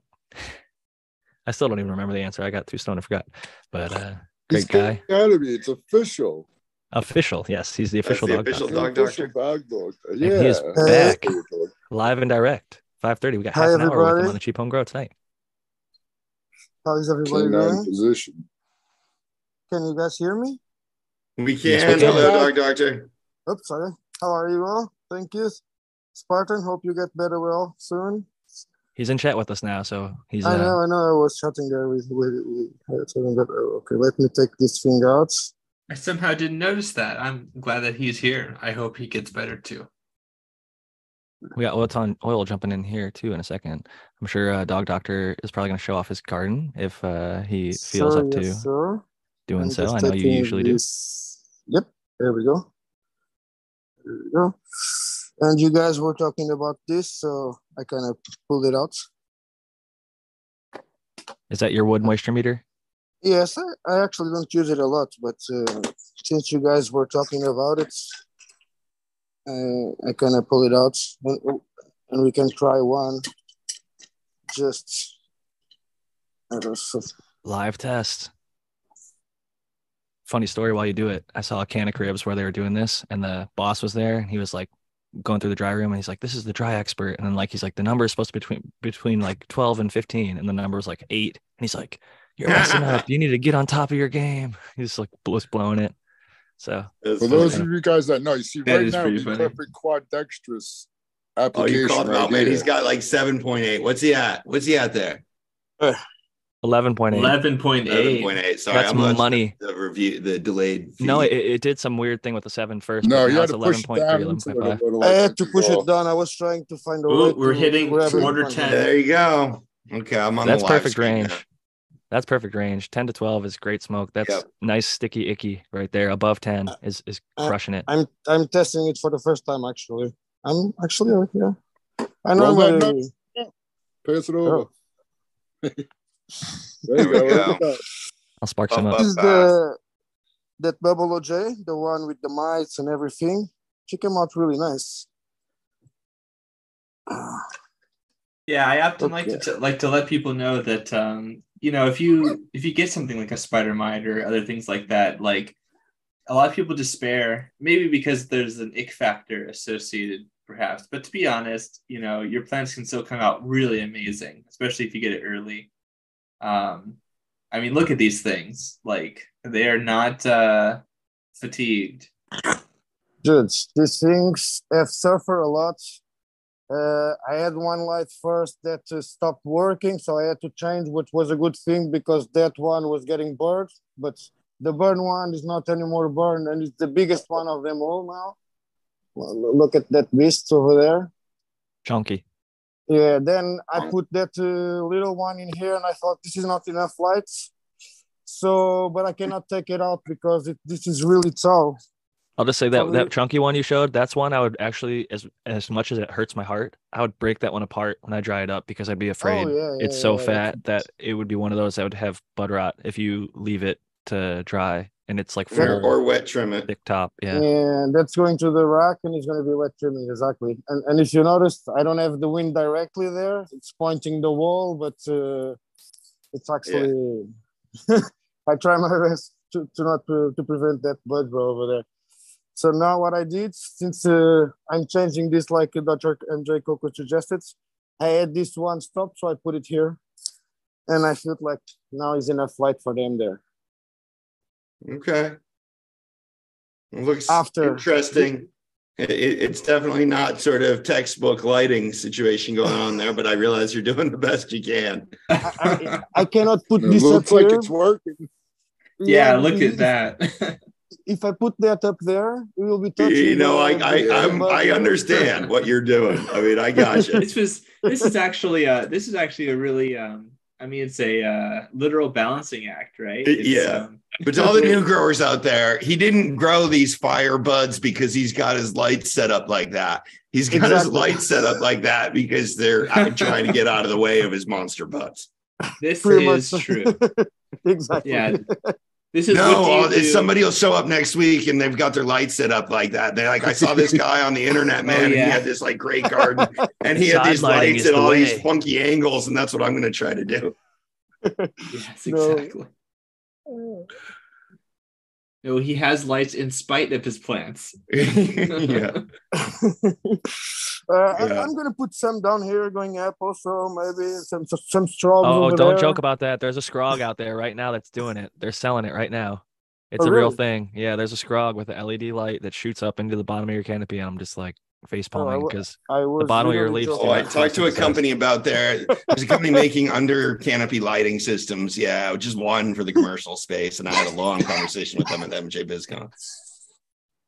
So and I'm curious to know more about that. Actually, that sounds very it was an interesting conversation. Definitely is.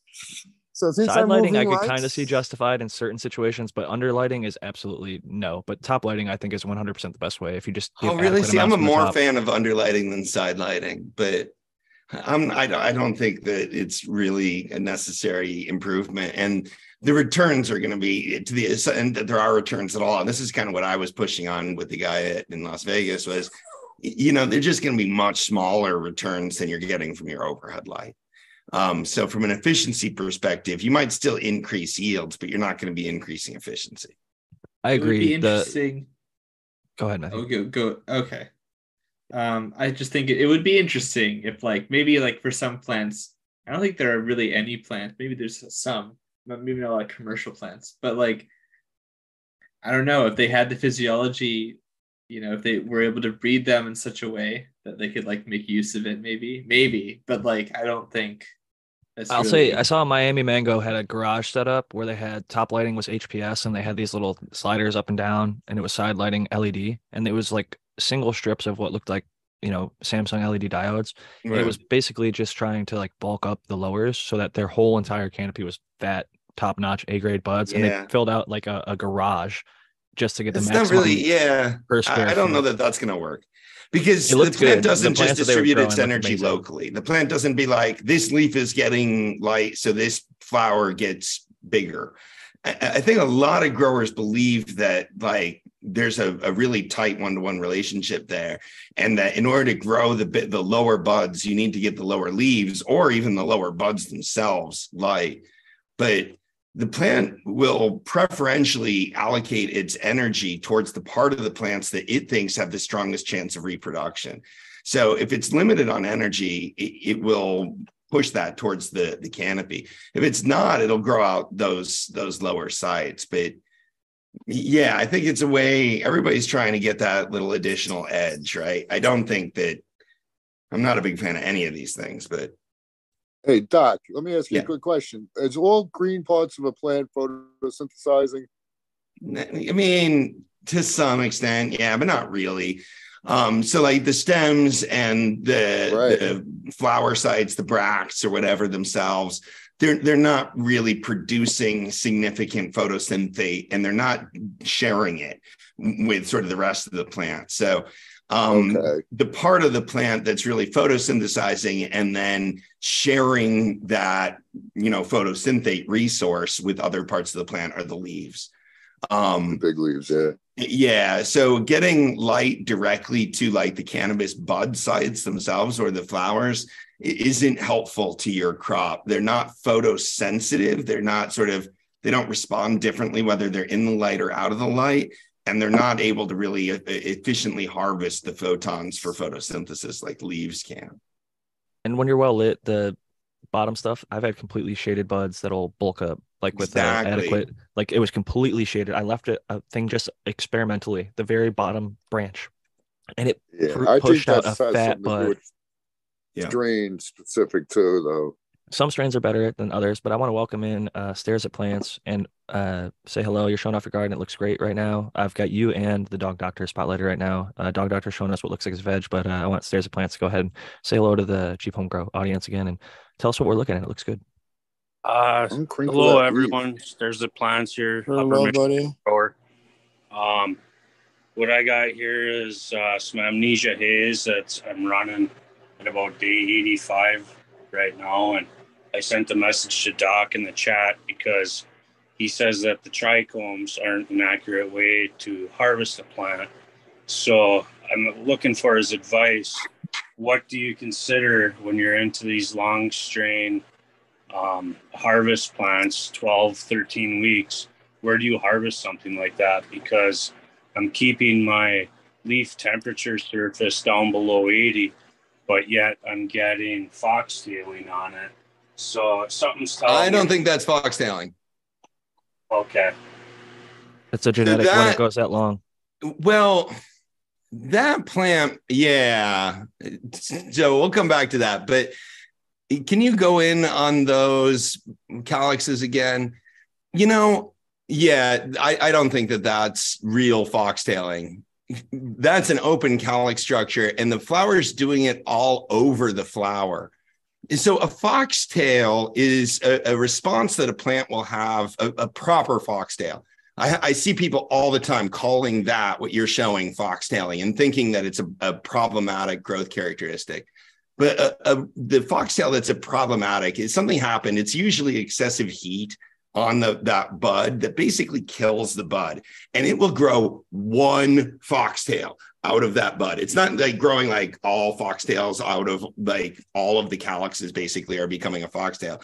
It's basically giving up on that bud that like died and growing a new branch out to grow more buds on that new branch.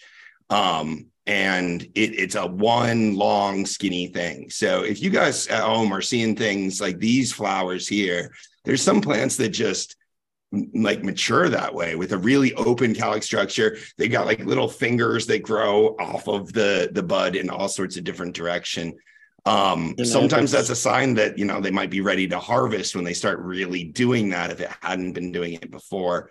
But it's not the same as sort of a foxtail caused by heat, which is really a problematic growth thing that you Does it have haze in the lineage at all? You said it's like a 12-weeker long finisher, Stairs at Plants. What strain is that one that you were saying is foxtailed, the one we were just looking at earlier? This is Amnesia Haze, but when you look at the Amnesia, you probably know this better than me, Jack. You're pretty versed on these strains. That Amnesia isn't like a true haze. And Amnesia from who? Well, this is... This is ganja. I'm not trying to be rude. It's just there's 100 it's true, different though. breeders. No, that's a Jack Greenstock question. I love it. It's Ganja Farmer, but I don't know who they grabbed their Amnesia Haze from. Is Ganja Farmer a seed bank or a breeder? It's a bank. Ganja Farmer's a new seed bank.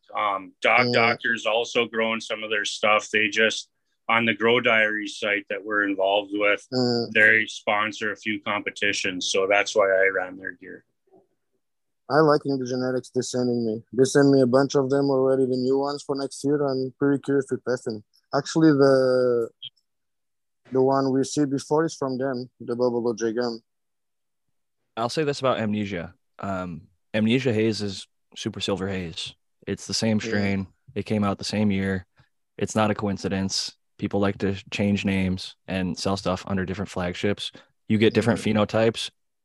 The Super Silver Haze, look at the lineage. There's a lot of stuff that goes into it. It has a lot of different expressions. Yeah. So what's one person's Amnesia, even if you took a cut, the Amnesia that got popular in the UK, it's different in each person's grow room. There's pretty similarities, like a strong uplifting high, but smells and taste, and even within the same jar, if you pass it to me and Matthew, we're going to smell different things. So the one I grew was the Dutch Passion ones. It's very different from the one you're growing. She was very different. Every plant of some of those can be different. I've grown a bunch of Super Silver Hazes that are all different too, each individual plant. And a couple of them have the open calyx structure like we saw on that Amnesia Haze. And even I also one grown Sorry. Oh no, it's no problem. I also have the association. I also wanted to say that I have some impressions about Stares at Plants' question. Although he asked you directly, Dr. Coco.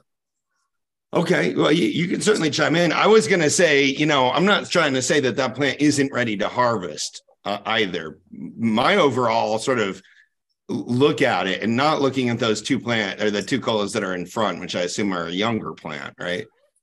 Earlier in the flower for sure. Yeah.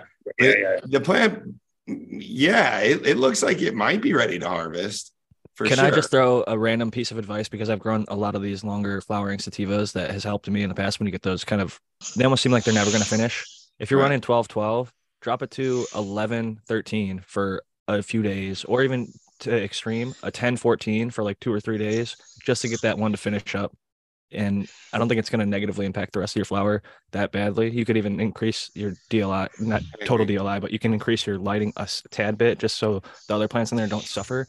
But I've noticed a lot of those longer flowering sativas, if you give them a little bit longer dark period, they tend to want to finish up within a couple of days of doing that. You'll notice those white hairs start turning orange, and it just finishes plumping up, and it's like, oh, okay, now it's ready to harvest.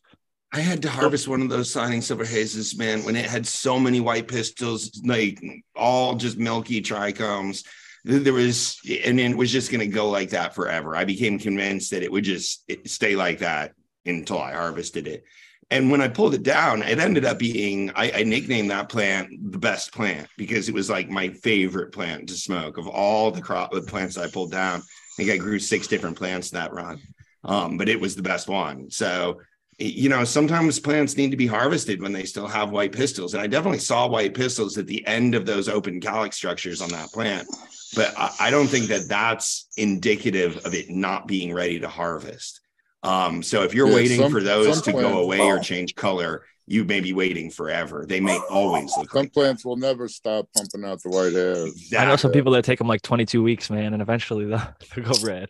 It's you got to stick it in the corner of that room and just let it keep flowering. But I don't forever. necessarily think it's more ripe then, or more ready to be smoked for any other reason. I mean, they claim more psychedelic effects at that level, but I haven't. I noticed some really good NL5 hazes that are done in like 10 to 12 weeks that have similar effects to these 16 to 22 week Neville's hazes and things like that. What is that? I want to welcome Potent Ponics. Hey, what's up, where's Potent? the flower mill? Potent, buddy. Hi. How's it going?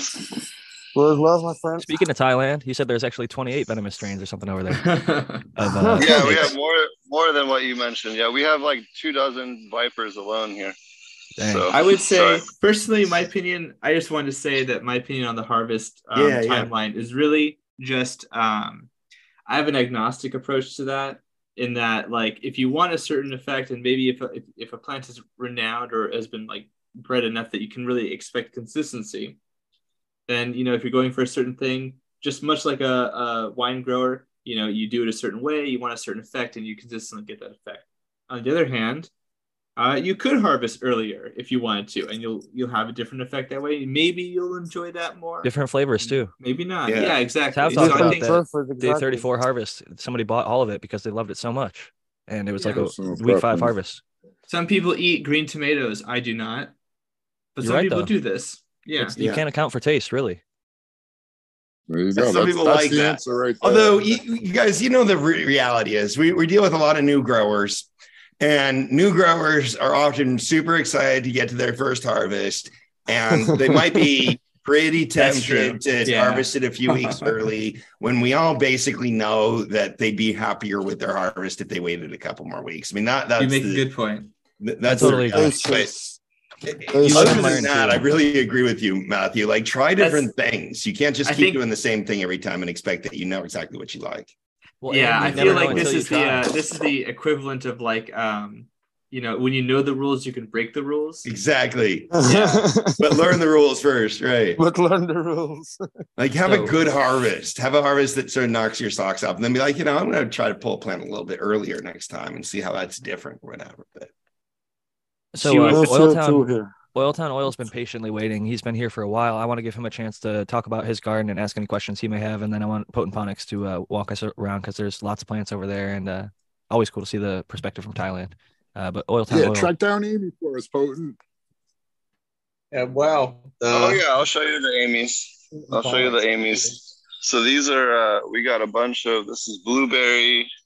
We got some white nightmare. So this one comes out. Oh, really I just great. want to, can I have you pause this for a second? Because Oil Town Oil has been waiting for like 10 or 15 minutes and we've only got about 10 minutes left in total. So Go I just for want it. to make sure he gets a chance to, if he has any questions, show off his garden real quick. And then I'll run it a few minutes extra at the end of this so we can give everybody their time. But Oil Town Oil, go ahead. Yeah, you guys have seen this little garden before. Really honored to be on the show again. Some questions about these guys. I'm wondering what that kind of leaf is kind of, I'm thinking maybe an iron or something. I'm seeing a little more on this guy here. But other than that, they're looking really good. Is it possible there's too much light? Sorry. Am I seeing some halos, I wonder, or is it just necrosis?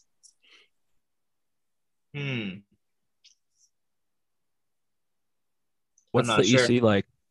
Oil Town Oil? Yeah. Well, I doubt there's too much light, but is it possible that you're giving them way too much light? It's not likely. It's not likely. Okay. People usually know that whether or not that's even sort of in the range of possibilities. If it's not, it's probably not. The light that I'm using is not that big, and it's only set at 7 right now. Yeah. So no, it's not. It's not too much. I'm guessing EC or water. Like it was either pH, water too it much. looks pretty Yeah, maybe so. pH, yeah. That's the first I thing to did check. bump Like, up my EC a lot trying to put those newts in, so I may have to I'm just probably going to do like a very low EC for the last couple of weeks. That was What is the EC that you used, or what was the highest it got to? You're going to hate me, but I don't know. I was aiming for around 300 though. My EC meter broke recently, and I haven't gotten a new one yet. It's on the way. I'm trying to figure out what that actually means. What do you mean by 300? do you mean like Siemens? Micro Siemens? Millisiemens? No, it was I believe no, that was PPFD. I must have been. Yeah, PPFD was. PPFD is a measure of the amount of light. PPM. Yeah, PPM for was around 300 going into the plant. Low. Coming out of it was around like 500 or 600. So it depends what PPM scale. There's 3 different PPM scales, so it could be the EC right on. It could be low or it could be high. Hold on, where's that bottle? Because I was aiming for the bottles ranges. I don't trust bottles for that exact reason. I think they want you to use more so that you buy more. And what is their what product is this that we're looking at? It's that stupid Med One. Okay, all in one. I don't like it. I don't recommend. Go back to the recommended DC dose. Yeah, let it focus. It's pretty high. The recommended at that full bloom EC is 1250 for ppm EC, and then 1250 for ppm. What's the EC? 2.5 EC. 2.5 inflow is really high. If you're going to be up at the very highest, but yeah. So that's what could be it. What about your pH practices? pH is on point. My pH going in is around 5.9 because the pH coming from the soil is a little high. So it comes out at around like 6.1, 6.3. What is the media that you're growing in?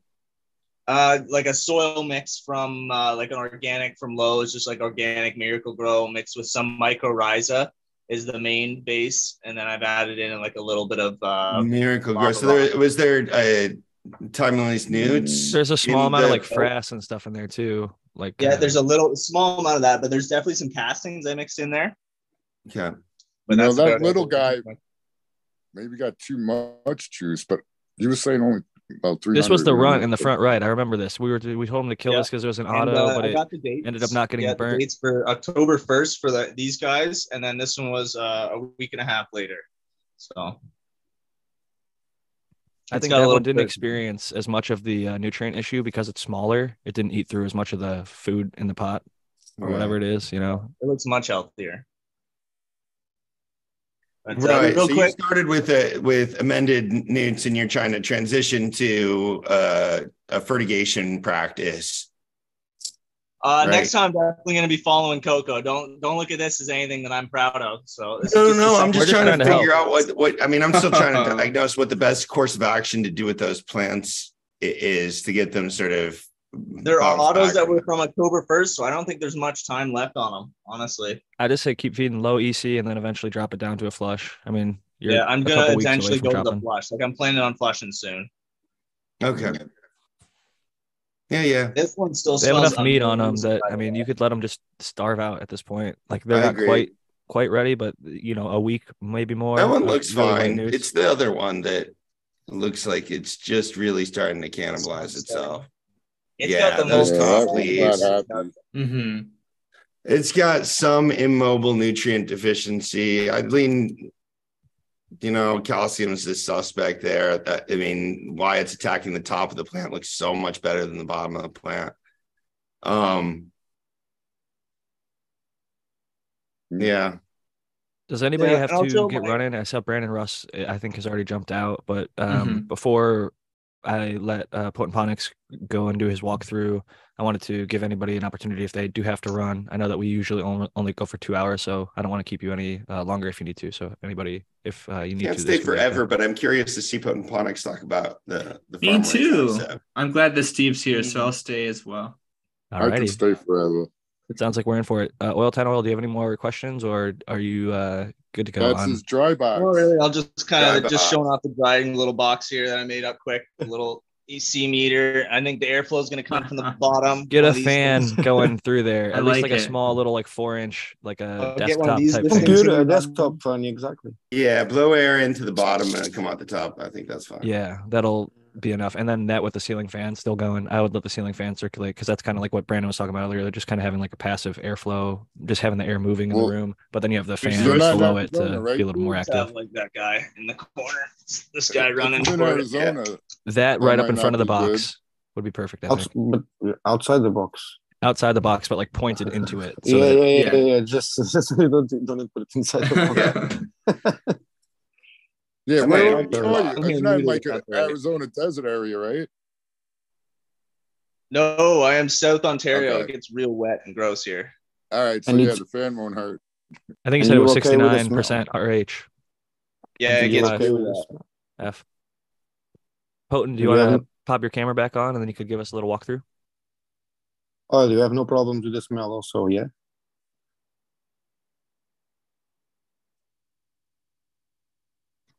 There he is. Hey. All right, got you spotlighted, and I will unspotlight. All right. Oops. So, I we stopped got- this video. Remove spotlight. There we go. Get all kinds of stuff here. These are all blueberries. You can see some of them stretched a little bit. We had a bit of overcast for a couple of days. And we moved everything out here, but everything else is doing great. This is a pheno hunt. So these are just the stuff that we're checking right now. We're cloning everything up, seeing what's a boy, what's a girl. And then from here, we'll start to make some decisions on what to keep and what not to. So this is all mostly Western stuff. There's a little bit of Thai stuff here near the end, which you can easily tell what's what. Yeah. The leaf width is instantly That obvious. giveaway. Yeah, that was cool Yeah. looking at. It looked like a different species of plant. It literally, And like, then that's how they here's- used to categorize it, the broadleaf versus the narrowleaf was like indica sativa back in the day was the So distinction. here's all the Thai stuff, like the lots of more wild Thai stuff. You can see it's got Yeah. Beautiful. really nice. I want to hear more about the seeds, those large seeds that you posted about.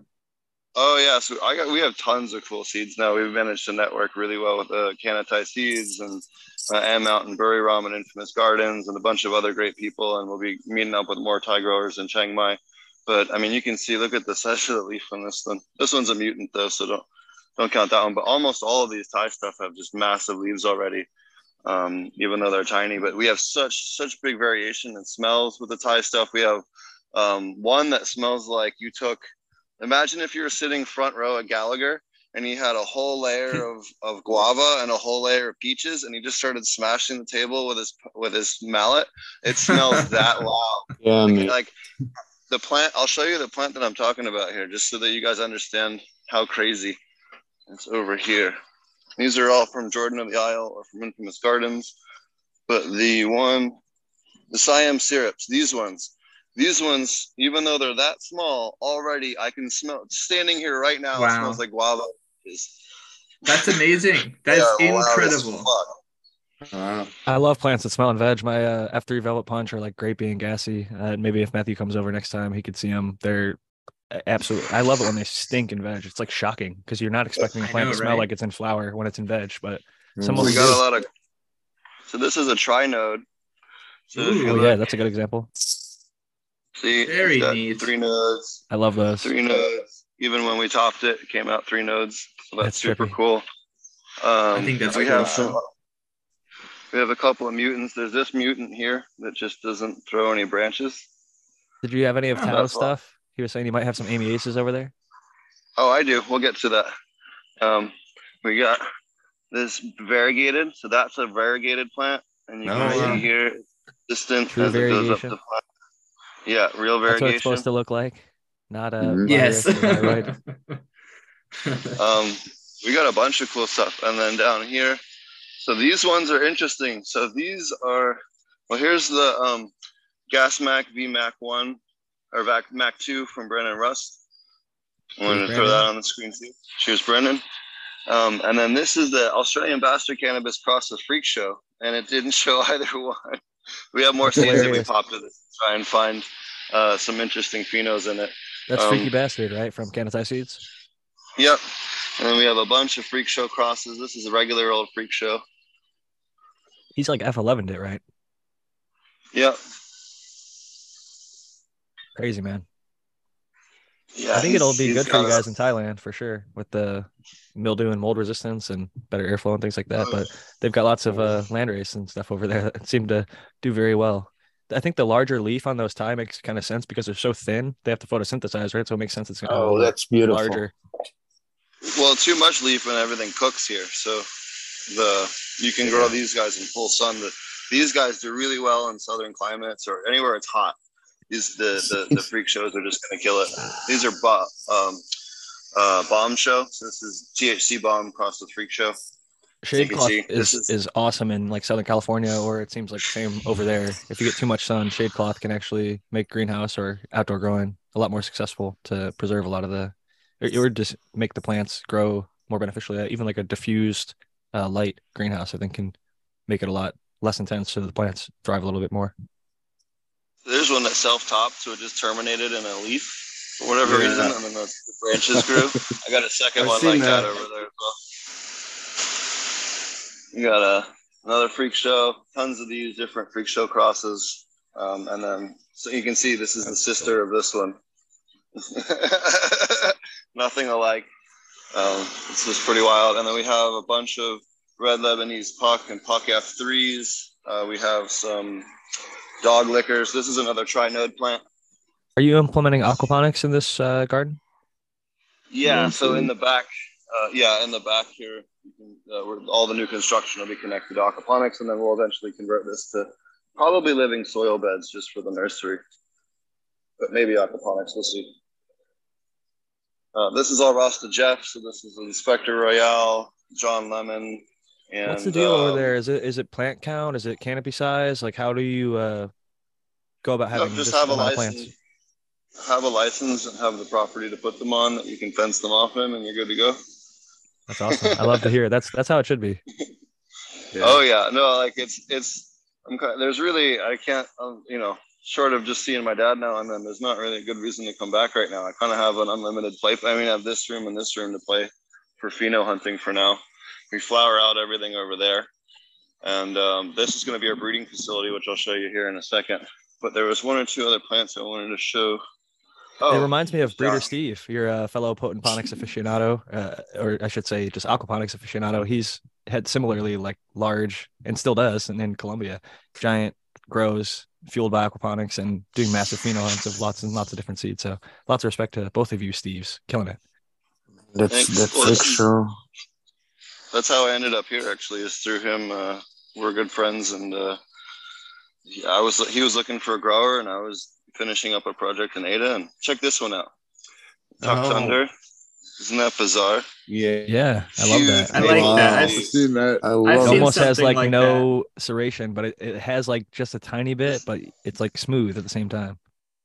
This Candy is Candy Slurry Slurry Cane. Slurry. from I love Jordan of Slurry the Isle. crosses. They taste so good. And then Siam sister syrup back there. sounds cool too. Yeah, so that one was a result of a huge open pollination. They had like 50 or 60 different males, and they crossed it with this one female.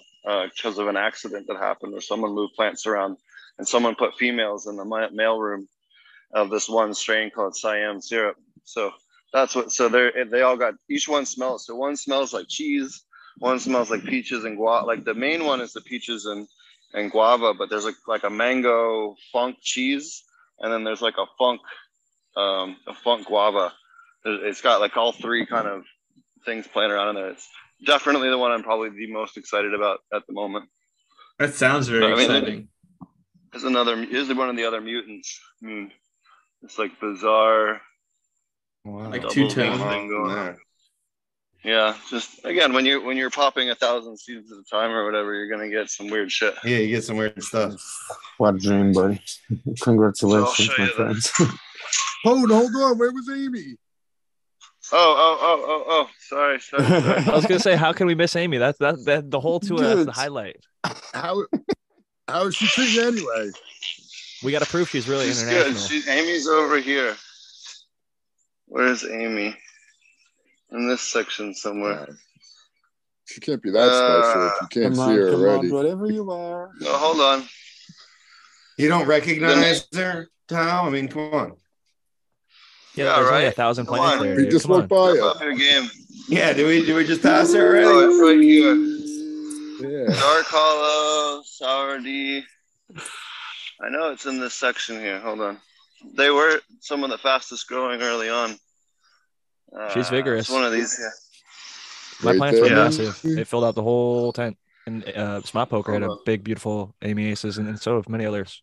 There we go. There's an Amy Aces. There's an Amy Aces. There's an Amy Aces. There's an Amy Aces. The Taiwanese cousins of all the American Amy's. Another Amy Aces. Amy Aces. Not Amy Taiwanese. Aces. Amy Thailand. Aces. Amy Aces. Amy Aces. All right. About 25 of them, so we'll get a good pheno hunt on those. Cool. Very cool. Thank you. That's really cool. Yeah. And then I gave a couple Congratulations, to Canatai and to Infamous, so gonna Very get a couple cool. of those good ones out to the good homies. We have a small little network now of good breeders and stuff where we've been sending exchanging pollen between each other and stuff, and there's a good group of people that are trying to carry up the good torch, you know. Helps to have a But team. back here we have our pond. Well, the gates open. This is going to be the 4 new greenhouses that we're starting construction on in 2 weeks. You can see they're just finishing leveling off the grade. And then this is our pond. This is the first pond. There's another pond like this in the back, which if I walk all the way out there, the phone will cook off. What part of Thailand are you in, if you're allowed to say? Sure. I'm in Phetchabun province. I'm, I don't know, 40-ish, 35-ish kilometers south of the city of Phetchabun in the rice fields. I mean, you can see it's rice fields around us. In that pond, potent? Or you guys? Oh yeah, we have tilapia. There's tilapia, snakeheads, betas. There's a couple different minnow fish in there. There's catfish in there. There's turtles. All kinds of shit. Because when the fields flood, it's like a giant lake here. Like we're on like an island. No. So in there we have our nursery. This is our office / dispensary. We can legally sell out of there. Are you elevated to the rest of the land around you? Is that how you're like a little island? You're just physically above? Yeah, we're like 8 feet above everything else. That's funny. That's like just enough to get out of like the rice paddy. I'll show you. I mean, it's maybe not even 8 feet, maybe like 4 or 5. But I mean, that's the water will find its level lower. that gets water down there. So maybe 4 or 5 feet above the actual field, the water level. Kind of always like they do in Holland. So this is a flowering project we're doing for seed. We're just processing all the plants right now. You can see we chopped the first couple yesterday. We'll be going through all the rest today. Pulling the seeds out and then hashing all the plants. So that's that. This was full and I thinned them all down to just these couple for breeding. So we had 3 really nice Dosido males from the same line and then a bunch of really stinky Thai stuff that we kept. So those will be some good hybrid seeds. We'll make sure we get some of that available to you guys. And then we have our soil mixer. We mix up all of our soils and stuff here.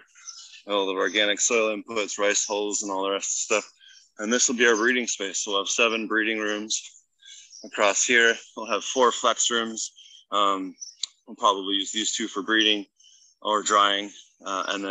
These 2 for drying, the top floor for drying, and then these 2 for excess production or whatever makes sense financially, clones or flower or drying or whatever. So at the time.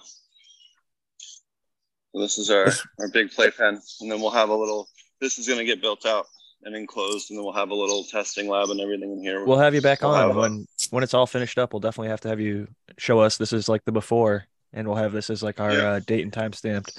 We get to see what it was like now, and it'll be cool to see it in a few weeks or months when things are a little bit further along as far as the finishing up that development, seeing those new greenhouses, seeing all the plants further along, like the Amy Ace's hunt and the rest of the stuff that you just showed off in the hunt in flower would be awesome. We definitely have seen that with Dog Doctor and many others who've come on in the past. I love to show off the gardens of the people in the community, and you've been gracious enough to have me on your shows in the past, and we're always happy to have you as a guest. It's great to see you whenever you pop up in the chat. So this is the IPMO as well. So this has been really helping us keep the plants healthy and keep the bugs away. This is same as IMO from KNF, except we put 1/3 of the weight of the rice as crickets or insect frost. Works really well. Is that what you it seems like you figured that out when you were working in South Africa or somewhere in Africa with like the locust or something? You said you were spraying. Yeah. Yep. And then we have a regular IMO here. Oh no, it's in this one. Too many containers. I don't know. It's like Kanatai Seed's wife with all of her different little ferments. Oh yeah. Then we have our brewers. They brew up everything in here with the pump and all. You can see all of our air stones tied up. So trying to be as organic as we can. So, but yeah, thanks for having me on. Thanks for letting me show off. It was great to have you. This was honestly a fun change of pace, and we really do look forward to having you back on in the future to see how things progress. We wish you nothing but the best, and I know that you're a really hard worker and you've got a lot of experience with this, so I have no doubt that it's going to be a great success for yourself, and you're going to be diligent and do the things that need to be done to make sure that happens. So thank you for showing off the garden, and where can the people find you? You guys can find me on SoundCloud, YouTube, iTunes, Spotify, all the things on Growing with Fishes and Dat Smoke Show, DAT Smoke Show. Thank you so much for joining us. And next up, Dog Doctor. Sorry. Thank you. Dude, looks great. Congratulations, man. What a dream you're doing there. Much respect. Keep it on. Would like to thank the panel and the chat, of course, this part, and I hope you get good fast as soon as possible, of course. Thank you, Shaq. You guys are great. Thank you for everything. And I would like to thank my sponsor, Aptos, the nutrients, which I really think that without Aptos Holland, my plants would not be as happy as they are, honestly. And the breeders that have been sending me seeds as Super Sativa Seed Clubs, Dutch Passion, Gadget Fast, and Fast Buds. And with Fast Bud, I would like to shout out my buddy Daga. Go definitely check him on Instagram. Without him, I would not be testing for Fast Buds. And with this saying, thank you all. I'm Dog Doctor. You can find me as Dog Doctor official in Instagram or as Grow Diaries. Grows love to you all. Thank you very much for having me. It's really a pleasure. Thank you. Thank you for coming. It was great to have you. And next up, we got Stairs at Plants. Thank you guys for having me. You can find me over at growdiaries.com at Stairs at Plants. I don't post on IG, or you can bump into me here on occasion in the chat. Thanks again, and appreciate everyone's input. Thank you for coming on and showing off the garden. Always a pleasure to have you. Next up, we got Oiltown Oil. Hey, didn't expect to be doing any kind of closing statements or anything, but I'm glad you guys always have time to feature new growers like me. Always happy to be showing off my garden. I'm glad I get to do that, and hopefully I'll be a part of the New Year's Grow Challenge, but that might be too quick for a turnover for me, but we'll see. Thanks. Where can the people find you? Where can the people find you? I mean, you can find me on Instagram. I'll talk to you, but I don't post anything on there. Not yet anyway. But yeah, you can find me on Instagram. Same name as here, Oiltown Oil Instagram. So no worries. Yeah, the people like to link up even if you don't post. Message if you want. Thanks again. Great having you. And I believe that is all of the guests for this week. So I'll pass it first to our regular panelists, to Dr. MJ. Hey guys, well, thanks to all the guests that came in. I thought it was interesting sort of review of different setups. Really interesting to see Potent Ponics take us around the big pheno hunt, and everybody's grow. It's fun to follow along with through time too. So thanks for that, and thanks for the interesting questions. I am Dr. MJ Coco from cocoforcannabis.com. Check us out. We're getting geared up for the New Year's Grow Challenge. So come sign up for the Grow Challenge and grow along with us on January 1st. And be back again next week. Grow love, everyone. Thank you, as always, for joining us, Doc. It was a pleasure to have you. Next up, Matthew Gates. Yeah, I really enjoyed this sort of refreshing sort of difference. It's nice to see Steve and everyone else here. Really enjoyed the complexity of topics. And we had some really cool conversations as well.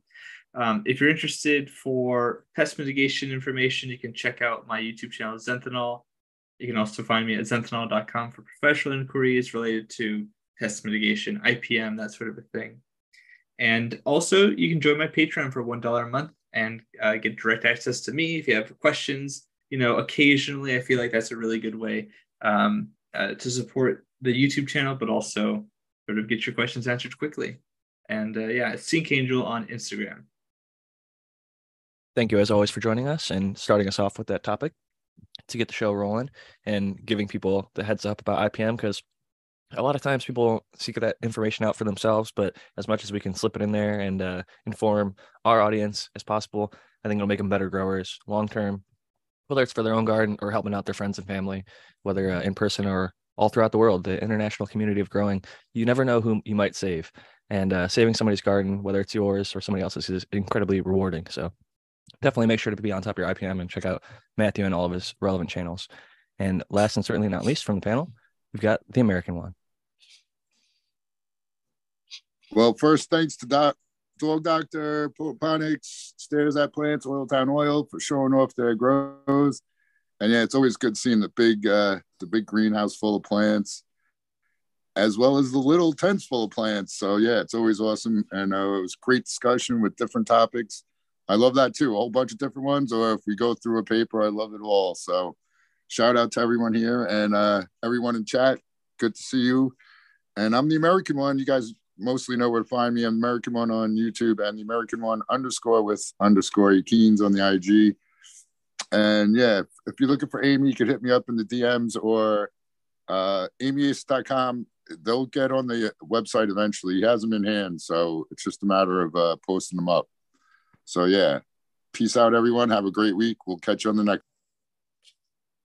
Cheers, the American one. Always a pleasure to have you. And I agree. It's great to see the cannabis grown, whether it's in a giant greenhouse with thousands of plants or a tent with just a couple plants. I think as long as there's passion behind it, that's what matters. As long as people love the plant, as long as people are putting their 100% effort into it and trying to cultivate it the best way that they know how to get the highest quality product they know how, that's ultimately what to me is the most satisfying at the end of the day. You could have a tent where somebody is doing it for the wrong reasons and maybe spraying nasty stuff on there and just trying to squeeze some profit out of it, or a greenhouse where there's people that really don't care. They're going to work and they hate it. And I think it reflects in the final product oftentimes. So when you get that dedicated craft group, whether it's a small tent grower or a nice greenhouse like Potent just showed off, it's nice to be able to support people that are doing it right. And shout out to everybody on tonight's show, the regular panelists and the guests. It was a pleasure to have all you. I don't want to start listing people off because I will forget somebody, but I will type all of your names and information in the comments or little section below in the YouTube, and I'll include that in the podcast for all the podcast platform listeners as well. So thank you all so much for joining us. You can find me at Jack Greenstock, as shown on the screen for the YouTube people. That's where you can find me on Instagram, as well as Cannabis. I'm Jack _ Greenstock is my backup account there, and on Twitter. And then if you want to email me, jackgreenstock47@gmail.com. Lastly, 50 Strains of Green is still available. I've got some paperbacks. I'll sign it, pack it, and ship it out just like I did the other day for one of the listeners. And still have those available. I'm working on finishing up 50 Strains of Purple, which will be on the same website, 50strains.com. Thank you all so much. This was a great night. I always love these Q&As.